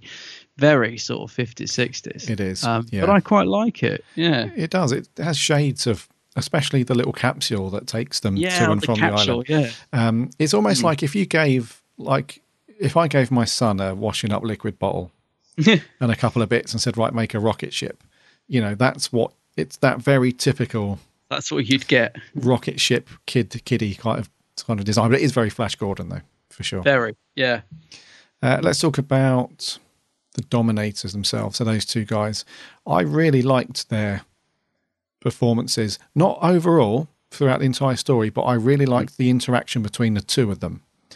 When they have their little spats and they're arguing, you know, and the top guy, Rago, he's like always telling him to shut up. Yeah. Every time he's like mid-sentence, he's like, silence. And, you know, you'll do as I say. And the other guy, you can see he's absolutely seething inside. He's like, and then they have this not a proper fight, but he's like, it's not uncommon for superiors to be replaced because they lose vision. And so, like we said earlier, you've got a tug of war between the guy wanting to just blow the crap out of everything and the other guy who's like, nope, we must stay on mission. We need the power. Ignore these puny, unintelligent beings. Let's just crack on. So I really like their performances when they're fighting and they've got that friction. They're actually, they are pretty decent in it, actually. To be fair to them, they do give a good performance. So, especially Ronald Allen as Rhaego, because he's the guy from Crossroads, isn't he? As soon as he walks on, I was like, doom, doom, doom, doom, doom, doom. I'm sure he is. I'm sure I recognise him. Well, nor did I, of course, but I'm sure I recognised him from Crossroads. Again, most of our listeners won't even know what that is, but I did think those two were quite good. In terms of, if anything, maybe they should have beefed up their part and given them a bit more to do, because they might have helped save the 5 parts, if you know what I mean. If we'd had a bit more of them, because they do spend a lot of time just going back and forth to the spaceship and having a bit of an argument now and again, and doing their silly tests and that. So, but they are quite good, I think, actually. These two guys, these two actors, they do give a good performance, I think. They are. And it goes back to what I was saying earlier about, especially with the Troughton stories, there is a lot of repetitiveness. Oh, a lot going on. So we do have this same argument between these two. Yeah. It happens maybe 4 or 5 times over the 5 parts. So when they're having that argument, it's very deja vu. It's like, we saw this argument 20 minutes ago, I'm pretty sure. That's right. Yeah. So there is that. But they are good. And I like the way they played them as well. Especially Rhaego, he never looks them in the eye. You noticed that very well, maybe a few times. But he's very he's very stiff, he walks around there's no fluidity to how he moves or anything. Maybe that's quite cold with the huge shoulder pads, but he's very staring off into space when he's delivering lines and stuff. So I thought they were quite good. They were good, yeah, because I said earlier the supporting cast were pretty bad, but I exclude those two. I did think they were quite good in this, actually. Yeah. Jamie and Zoe. I really liked Jamie in this. I know he doesn't get an awful lot to do, but I thought Fraser Hines was quite, considering what he says in the making of, where he really didn't think it was a particularly good script. I thought he was good in it. I liked him in this. As I said, he doesn't get a lot to do. Poor old Wendy, I think, suffers slightly worse because she doesn't really get anything to do, does she? She spends most of her time with, is it Cully she's with? Or who's she with? She's with Cully, yeah. She sort of gets separated from the Doctor and Jamie for a lot of the story. And she doesn't get a lot to do. Her poor old dress is falling apart by the end of episode 3. I don't know if you noticed. She's suddenly got a great big safety pin holding it together at one point. I think from when the set, there's a cliffhanger where the set sort of falls on her, and I think by the next episode they're holding it together with pins. So there's nothing wrong with Wendy Padbury in this. She's perfectly fine, but she just doesn't get a lot to do. But I thought Jamie was fun, and him and Pat together are always great. So even though the intelligence scene is silly, they're quite fun together, like when they jump off the console, and there's a bit of banter between the two of them, as we always get. So that's nice. But yeah, I thought, if anything, I thought Fraser Hines was quite good in this story. Yes, I agree. Same in his performance. Yeah, same thoughts for me. I think Zoe doesn't have a great deal to do, but old Jamie, he's still quite brash, still in people's faces, ready for a fight, and it's down to... I just like the character. Yeah, I like the character, Jamie McCrimmon, and he mentions the old redcoats and that again at one point, doesn't he, or something? And I don't know, I just found him fun when he was on screen in this. I thought he was good. And interestingly, actually, talking about the character of Jamie, it's a shame that they didn't finish up the series with... So the two guys that wrote it, if you watch the special features, they had this really cool story explained where they go back to Jamie's homeland at his time, and they were going to, because at this point, I'm pretty sure at this point Fraser Hines was talking about leaving the show and going off, so they wanted his departure story to be a real proper Jamie story, and they were going to go to Scotland properly and do all that, but that got canned. Yeah, it's a shame. That would have been really good for him to have a decent send-off story. They were going to bring it full circle, weren't they? And it was all to do with the fallout, wasn't it? With the rights to the Quarks, and it all kicked off between the writers and the BBC at one point. And I think, I can't remember how or why the ins and outs of it, but basically they were told they would never write for the BBC again. Is that right? That's pretty much it, yeah. They, so it never happened? The two guys who were doing because of all this fallout between trademarks and who was allowed to use what, and I think the BBC just had enough of all the court cases that were coming up, trademark infringement, and all that stuff. They just basically said, no, we're just going to, you guys can just bugger off. Do your own thing. Yeah. So that's a shame, because they would have, I think they had the story worked out already. Sounds like it. What they were going to do. So, yes. And before we move on to the Doctor, I just want to mention another really funny scene with Cully, where he collapses under the weight of the boulder, the cardboard bit of set. Do you remember that bit? Oh, no, that. Oh, God, yeah. Where Jamie is looking through the gap in the wall. Yeah. And all you can hear is Cully like... He's trying to hold it on him, isn't he? And it just falls off. He's like, oh. It's literally a bit... If you can imagine a piece of cardboard that's maybe like a couple of cereal boxes that have been glued, like cut into shape and glued together. And bless him, he's trying his hardest to make it look like it's made of steel, and the structure's on top of him. But it's just flapping around, and you got to love it. Yeah, I noticed that bit as well. Yeah, I think as it says in the script, he's supposed to be like trapped under it, and it literally falls off him within seconds, doesn't it? He's like, oh. Yeah, it's flapping around. Bless him. And Mr. Troughton. Troughton, yes. We have a strange one to review him in this, because he's good. Don't get me wrong. He's always good as the Doctor. I've got no complaints with him, but I think, as I mentioned at the beginning, he never seems to get going. No, he doesn't. What is it? Do you sort of agree with that? No, I do. I think you summed it up perfectly when you said about it firing on 80%. And it is strange because it's the first story of his second series. So you think he'd be well in the swing of things now, and sort of you'd have thought at the start of his series he'd be very on top of his game. But I don't think it's Troughton's fault, I will have to say, because he's still really, really nice. His performance is still really nice in it, and still very good. And there are these odd moments of brilliance from Troughton, but he's not firing on all cylinders quite. But I put it more down to the direction and the script, and I think he is trying very hard, but it's just not quite his best in this.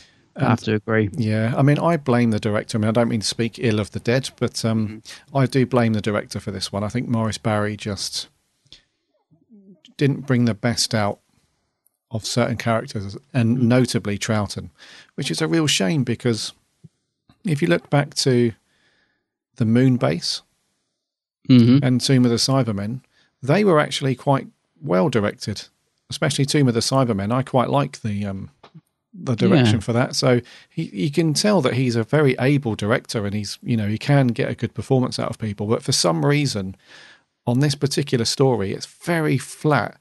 And not just with Troughton, but some of the other, especially the supporting cast scenes as well. They're very, very laborious to watch through, because there's just no energy. There's no, it's hard to explain, but unfortunately, the person where you really want to shine and to sort of carry the story along a little bit, if it's a bit dull, is the Doctor.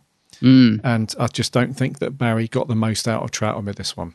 It's just a shame, because it could have really done with him really firing 100% and really entertaining. And even if you think, the story's, I'm struggling to get through it, at least when Troughton's on the screen, you're like, this more than makes up for it. But because there's quite a bit where he's together with Jamie, and normally the two of them really spark off each other, and it's surprising we don't get a bit more from the two of them together in terms of the performance. Like, there's a bit where they're in that capsule and Troughton's on his head at one point with wires sticking out. Do you remember? There's some scenes that I think could have been really good, but for whatever reason, they almost feel like they're about the 5th or 8th take, but they obviously aren't. It's just that the energy isn't there in some of those scenes that we normally get. Yeah, I don't know. I think they both struggled a bit on this story, to be fair, but they're still good. I mean, the best bit of Troughton for me is the start of the story, when they come out of the TARDIS and they think they're having a holiday. That's where we get to see the best of Troughton, and possibly the end bit that you mentioned when he's got the bomb and he's like, oh no, doing all that, and throwing the bomb in the ship and all that. That's really funny, by the way, when the bomb just rolls towards them. They turn around and it's like, oh my God, how did that get in here? And the ship blows up. That's really funny. But Troughton, yeah, good, but not his best, not his finest hour, maybe. No, not his finest. Yeah. I don't want to speak too unfondly of Morris Barry either, because he had a very small part in Blake 7, so I don't want to get told off by you. Right. Don't want to get in Adam's bad books there. Anything you want to mention before we crack on with the music? They didn't have a proper composer on board, did they? So they enlisted the powers of the Radiophonic Workshop. So the soundtrack is very special effecty. It's just a series of special effects noises, really, isn't it? Yeah, it's funny actually, because the only note that I haven't mentioned is about a special effect, which is the TARDIS. When it lands, it makes a really funny. I was thinking, what's wrong with that? It sounds like they've got the wrong sound effect. It sounds like a real sluggish landing sound is probably the only way I can describe it. It's as if there's something wrong with the TARDIS. And I just thought that was odd, because I was thinking, well, what was the story before? Is there something wrong with the TARDIS? No, and I don't think there is, because it's the first story in the series. So I think it's just a case of they put the wrong sound effect or a different sound effect or something. Did you notice it? It sort of goes, it's like it's struggling to land. Yeah, I'm glad you said that, because I thought the same. It's definitely they've either tried something new and people have gone, no, that's not working, or it's an error, because it's definitely we don't hear it before or after this story, so it's definitely a bit it weird. Sounds like something wrong with the TARDIS. Yeah, but that's the only other note I've got, really. I mean, I didn't notice any music or that in it particularly. Nothing stood out to me. No, or sound effects really. Didn't really notice them. Yeah. I think the best sound effect would be when they discover the laser weapon in the museum. We have this really loud, typical sort of 60s sci-fi sound, and that's it, really. Yeah. The rest of it's quite minimal. Yeah. Right, scores, my good friend. I think it's you to go first. It is me this week. I'm going to go very middle of the road. I'm sort of stuck between a 4 and a 5, really. I'll go for 5. I don't think it's terrible, so I'll go middle. I'll go 5. 5 out of 10. Okay. Cool. I will go with a 4.5. Oh, right. I thought you might have gone lower. Yeah, I thought you were going to come in with like a 3 or something for a minute there. Yes, I will go for 4.5 because I do feel like there is a decent story in there. Yeah. It's just the pacing and the directions just really lets it down massively. Yep. And also, I think it would have been a 5, but I just needed Troughton to be a bit more into it. If Troughton was, really, really into it, then this may have been a 5 or a 6. There is I think the cliffhanger to the ending of episode 4, I think it is, Troughton has to hold this really serious face for what feels like forever. Oh, yeah. Did you notice that? Yeah. It zooms in on it, and they don't do it in the recap. Well, you see it for they really cut it short in the recap. But in the ending, did you notice that the camera zooms in, and I kept thinking, when are they going to cut? Because he's just stood there looking really concerned for for ages. And I must just quickly mention, I loved we get the reveal of the Quarks is saved, isn't it? Right up until it's like the big reveal of episode 1, and I thought, oh, what a disappointment. Yeah. It's supposed to be this massive reveal, isn't it? They're kept hidden all the way through episode 1. You're thinking, oh, what's this? You can, if you imagine watching this for the first time, you've never seen the Quarks, but they wouldn't have done back in the day. And we finally get the big reveal at the end of episode 1 of the Quarks. I was like, oh. And it's like, yeah, oh dear. It's them. That's what they look like. Wow. Yeah. Yeah. I don't think even audiences back in the day would have been too impressed with that big reveal, if I'm honest, but there we go. There we go. What did our listeners think? Over on Twitter, we had a few tweets flying around between Crinoid Podcast and Dave Probert. Dave says, I quite like the Dominators, and then he puts ducks. So ducking down. And then Crinoid says, I've never seen White get so much flack. And then he says, it's not the best of Troughton, but it isn't terrible. At worst, it's dull in places. Yeah. Yeah, kind of agree with that, guys. Yep. It's not bad, it's just a bit dull in certain places. Let's do an audio review. We had one this week. This is from Loopy Loo. Command accepted. I thought I hadn't seen this one, but some of it seems familiar. Perhaps I started watching it and got bored. I saw it through this time, though. I love that the male Dulcians are wearing dresses. Yay! So nothing much happens in the first part. It starts to get slightly exciting in part 2 for about 2 minutes. Third part in, and the Doctor is still not really doing anything. Part 4, and what exactly has the Doctor been doing? Nothing! Halfway through the last part, and the Doctor actually starts to take some action after Jamie is the one who comes up with a plan. And it was a very silly ending, in my opinion. Honestly, after watching this, I'm not sure I like the second Doctor at all. I will give him a chance and watch more of his stuff at some point. To think this was going to be a 6-part story before they edited it down, blimey, I don't think I would have survived. Yeah, I'm afraid I'm going to give this a 3.5 out of 10. Oh dear. Oh dear, Lou, not a fan. Actually, one thing I would say then, if she's going to watch another, give the second Doctor another chance, maybe watch the next story, The Mind Robber, because I think Pat's fantastic in that. Yes. Totally on form, considering all the budget restraints of having to make an episode that wasn't planned with no set. So you've probably seen it, Lou, but watch the next story, which is The Mind Robber, if you haven't seen it, because he's wonderful in that. And it's a good one as well. So it's really good, The Mind Robber. I'd recommend that. It might not be Pat's best story, but yeah, just as it's the next story that follows on from this one with all the lava and all that. Yeah, watch that one. He's good in that. Yes. Over on Facebook, Adam Pink says, The Dominators is a rather average episode. Not too bad, but not great either. Troughton is excellent as always, as well as Fraser Hines and Wendy Padbury. 5.5. Oh, okay. Yeah. Adam. Nick, my good friend Nick Gill says, love all Troughton stories and can watch them over and over again, but all of the existing complete Troughton stories in the archives, I would consign this to the furnace if I meant that we could have a better story in the archives instead. Though which that would be a much bigger debate. It's not bad, it's not great either. The best thing about it, this is the complete and it's in the archives, and consequently that's also the worst thing too. Winky face. So kind of, I know what you mean there, Nick.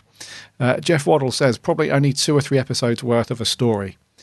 Even Troughton and Jamie aren't enough to save this one. They have their moments, but it's so bland they might as well have called the planet Dull instead of Dulcus. The inhabitants of the planet are so wet you couldn't care less about them, and it seems as if the same cliffhanger is all the time. He gives it a 3 out of 10. The cliffhangers are weak, aren't they? I didn't even know what happened at the end of episode 3, I think it was. Do you know there's a bit where a quark just shoots at a wall and then it ends? And I was like, what? I didn't even know what was going on in one of the cliffhangers. Yeah. Kevin Mullen.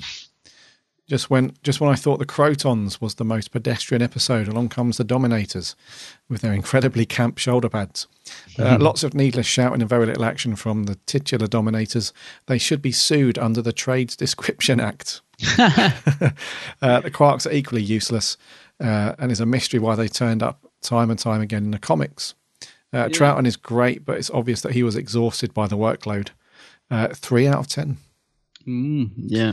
Danny Brown saw this recently, and I knew it would be dull, but the first couple of episodes were good, but after that I couldn't get into it. The story's good, but average direction and silly monsters make it a slow romp. 6 out of 10.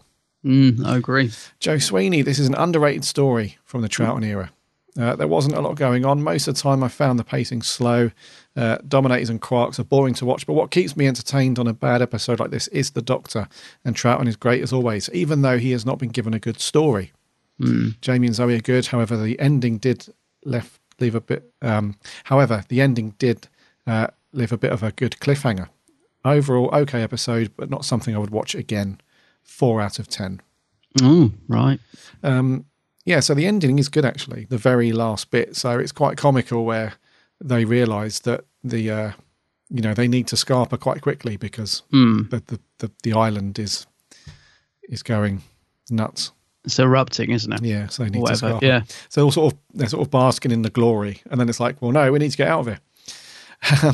Sammy Satine says, one of my favourite TARDIS trios, Trout and Jamie and Zoe, arrive on the planet hoping to have a holiday. Alas, like every other time the Doctor tries to go on holiday, end up in trouble. The planet is occupied by peaceful people and unfortunately being somewhat overtaken by some bullies known as the Dominators.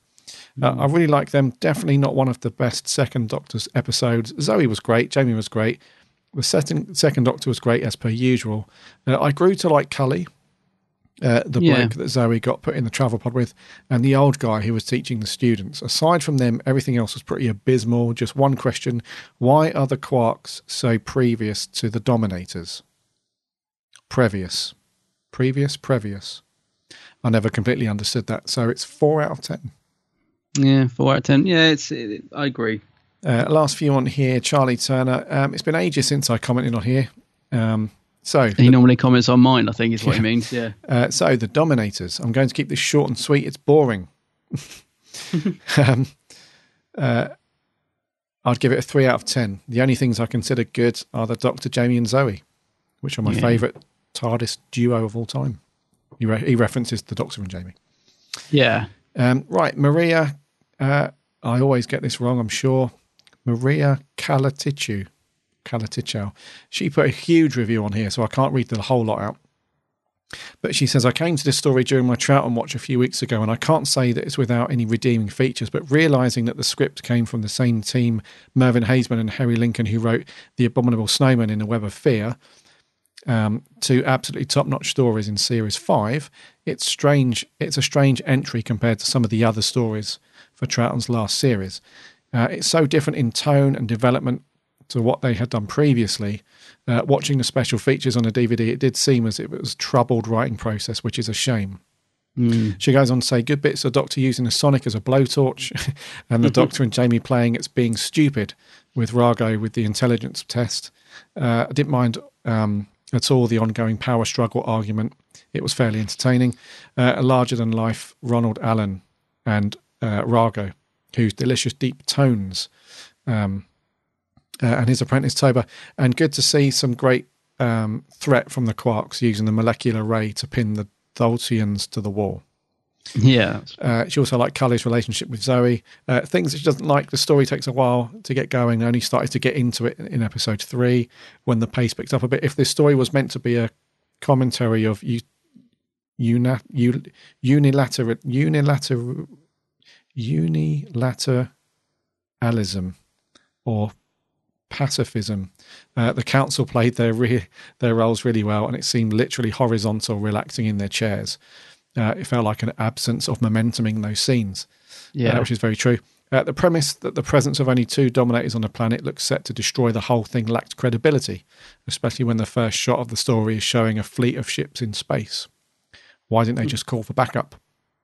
Yeah, true. There are bits of story I like, mainly the regulars, but it's not on par with classic Series 5, so 5.5.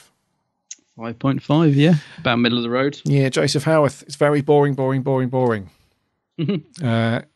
If I could then, I would have made my review nothing but me saying boring over and over again, as there's nothing to say about the Dominators. The Dolkins, barring Cully, are absolute wimps who dress up in ballerina tutus and are so pathetic.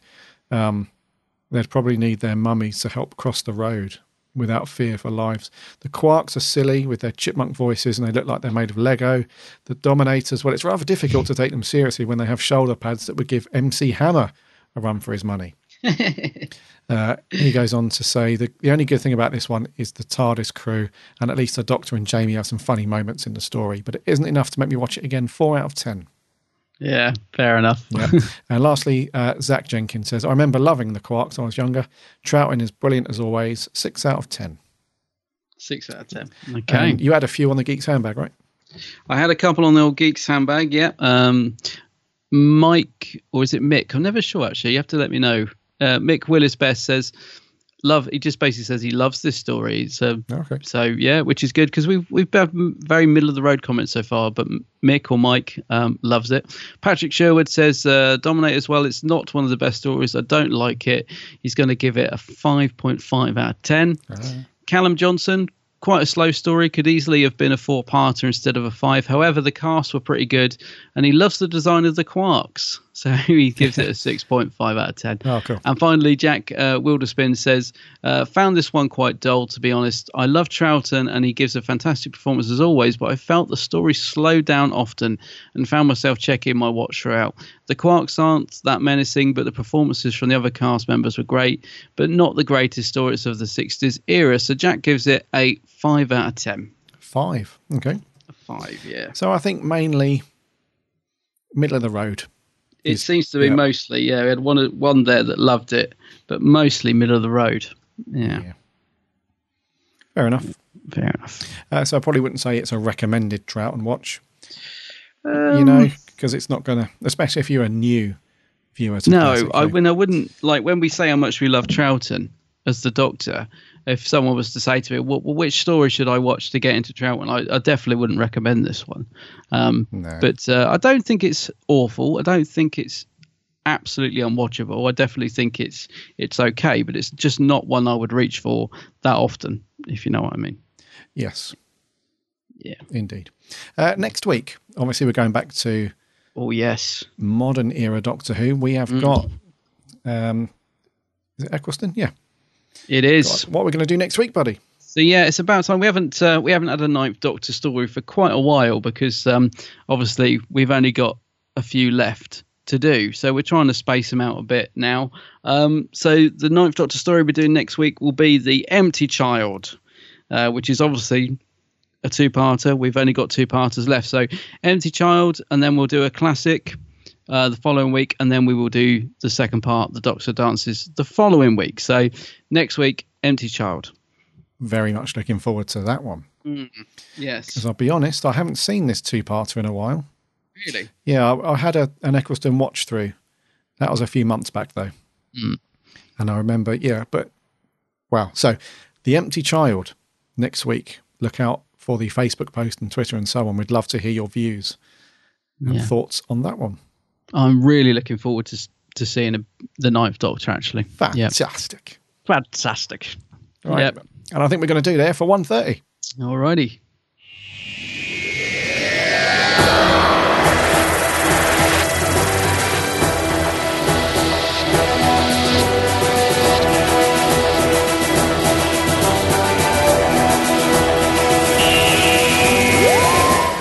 Thank you so much, guys, for sticking with us. I know it's been a quite longish show, I suppose, considering we're talking about the Dominators.